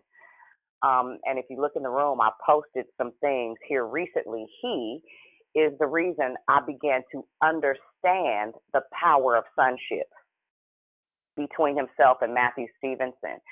And so I want you guys to see the divine connection of how God begins to orchestrate relationships to pull you further into a place of seeking. Does that make sense? And so now here is Erica, and I just had a conversation probably 3 or 4 days ago. Myself and one of my clients are going to come to Bethel. I've never been before. My mother lives in Sacramento, so we said we just drive up to Sac, spend the night at my mom's house, and come to Bethel on Sunday. And now here is Erica, who is a Bethel member. When you start moving in the direction that God is pulling you to, he starts to make the changes and the transitions. We don't have to do the work, but there is power in being relentless. There is power in not being. One of the things that God has been dealing with me diligently about is my boldness. And for most folks, you think I'm super bold, but when it comes to my stuff, I have been kind of like, oh, that's okay. Well, that's all right. Maybe they need it more than me. And I've been getting in trouble. Just FYI, I get in trouble now. And so it is just so powerful for me to see God connect the dots that I didn't know existed until I started to seek the places of pain. Amen. That's it. Shut it Woo, up. that was a sermon right there. That was good. Yes. I know. I feel like an amen is in order. Right. Amen. Wow. Well, thank you, everyone, for being here today. Erica apologized that she had to run, but I was so grateful. Actually, having Erica on, it was just so such a moment with Holy Spirit this morning. Just having Erica be here in person. Actually, it was a dream. I had a dream of doing a selfie with Erica about a year and a half ago. And I thought, there's no way I'm going to get to meet her. I mean, she's like that person in Bethel over there studying underneath Bill Johnson. And here I get to interview her. I mean, isn't God, he knows the desires of our hearts. And it's just beginning. And the little testimony I have is I got to go to Bethel once, and actually it was a job opportunity that was based in Redding for the Bay Area. And I didn't get the job, but I knew that if I didn't get the job, it was going to be okay because I was going to go to Bethel on Sunday, and somebody had better give me a work. Right? I know that's right. Right, because I'm like, okay, I may not be going to a church that's fluent in the prophetic, but I know there's prophetic people in that church. So, Lord, if I don't get the job, or we're going and I want a word. The whole service went by. Well, the day before, actually, we went to the Sundial, which is nearby in Redding, and I went to this little gift shop, and I prophetically picked up this keychain. I couldn't stop looking at it. And I couldn't put it down, and I'm like, I have to buy this. And on the keychain, it said, dream big, dream big. And so I took that little keychain, right, to church. I put it on my keychain.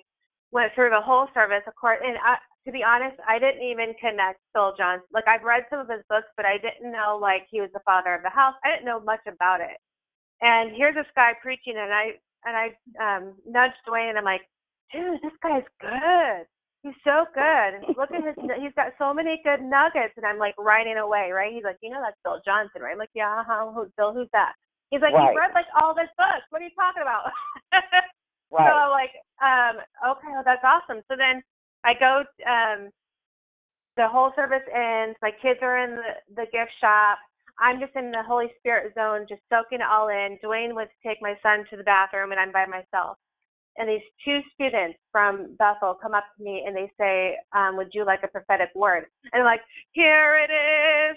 You know, I got like, the Lord has answered my prayer. And I'm over there and I'm like, I literally throw my hands out.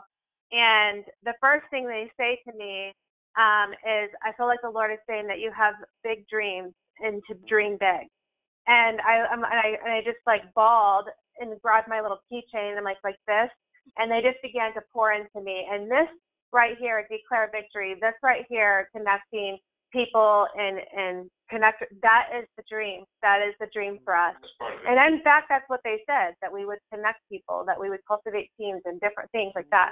And I was just like, and a lot of it is still coming in, unraveling, and half of it already came to pass. And I'm just excited to see what God is doing. I don't know how big this is, because even at that time they told me that the Lord isn't going to show you everything. It's going to be one step at a time. Because if I were to see all of it, I would be overwhelmed. Too much. But he's going to just illuminate each step. And I'm just super excited about what God's doing. Because we can't even imagine it. Me and too. We don't, the domino effect, we have no idea. You know, Dion, you may have one ministry, one business or whatever, but you have no idea how that ricochets to all kinds of different life-giving ministries and people, and it's just we can't fathom it, because he begets life, right? That begets life. It's abundant. So, and another thing they had said was actually that his dreams are bigger than yours, and that was the vital part. God's dreams are way bigger than we can even come to. We actually have to push ourselves to come in agreement with his bigger dreams. And I thought it was so cool too, that this is about dreams. I'm like, oh, you mean literally about dreams, not even just about our dreams for, like, you know, whatever we want to do in ministry, but this is also about dreaming. So anyways, I just wanted to say thank you, guys, for coming. Dwayne, do you want to pray us out? Good morning, please. Can I share something? Oh, go ahead. This is Renee. I just want to say first, I'm thankful for the Declare Victory call, and especially this one, because I dream a lot. And for me, I dream a lot more when things are really heavy on my heart, when it concerns my family. And just more recently, I know the circumstance which my granddaughter is in, and it's very heavy on my heart. It's a little disturbing.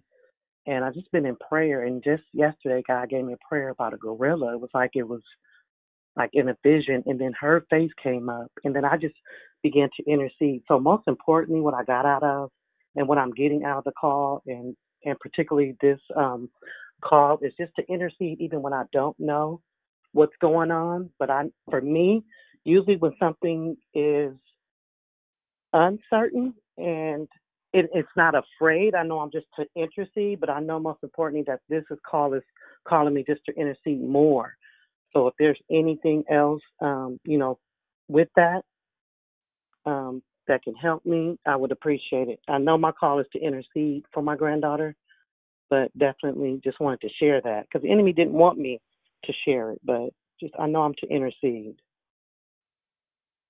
I'm going to post some resources on equipping dreamers, especially for the prayer is absolutely about intercession, and God, if you're an interceder, he's going to, I was just actually last night, I just said to a friend who was sharing with me one of her dreams, just a friend from church or in my small group, she had a vivid dream, and I said to her, are you an intercessor? Do you pray for people? She's like, all the time. If anybody asks me to pray, I'm there. And I said, and do you have vivid dreams? And she said, yeah, all the time. And sometimes they scare me.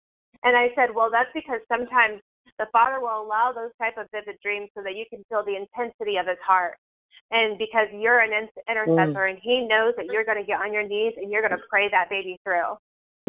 So for people who are intercessors, you may have really vivid, even sometimes may seem alarming dreams because he's giving you a heart to pray for his people and his church. There are different resources that I have found helpful, and I will post those up this weekend on the Equipping Dreamers, and that way you can kind of grab those resources at your own leisure. Thank you.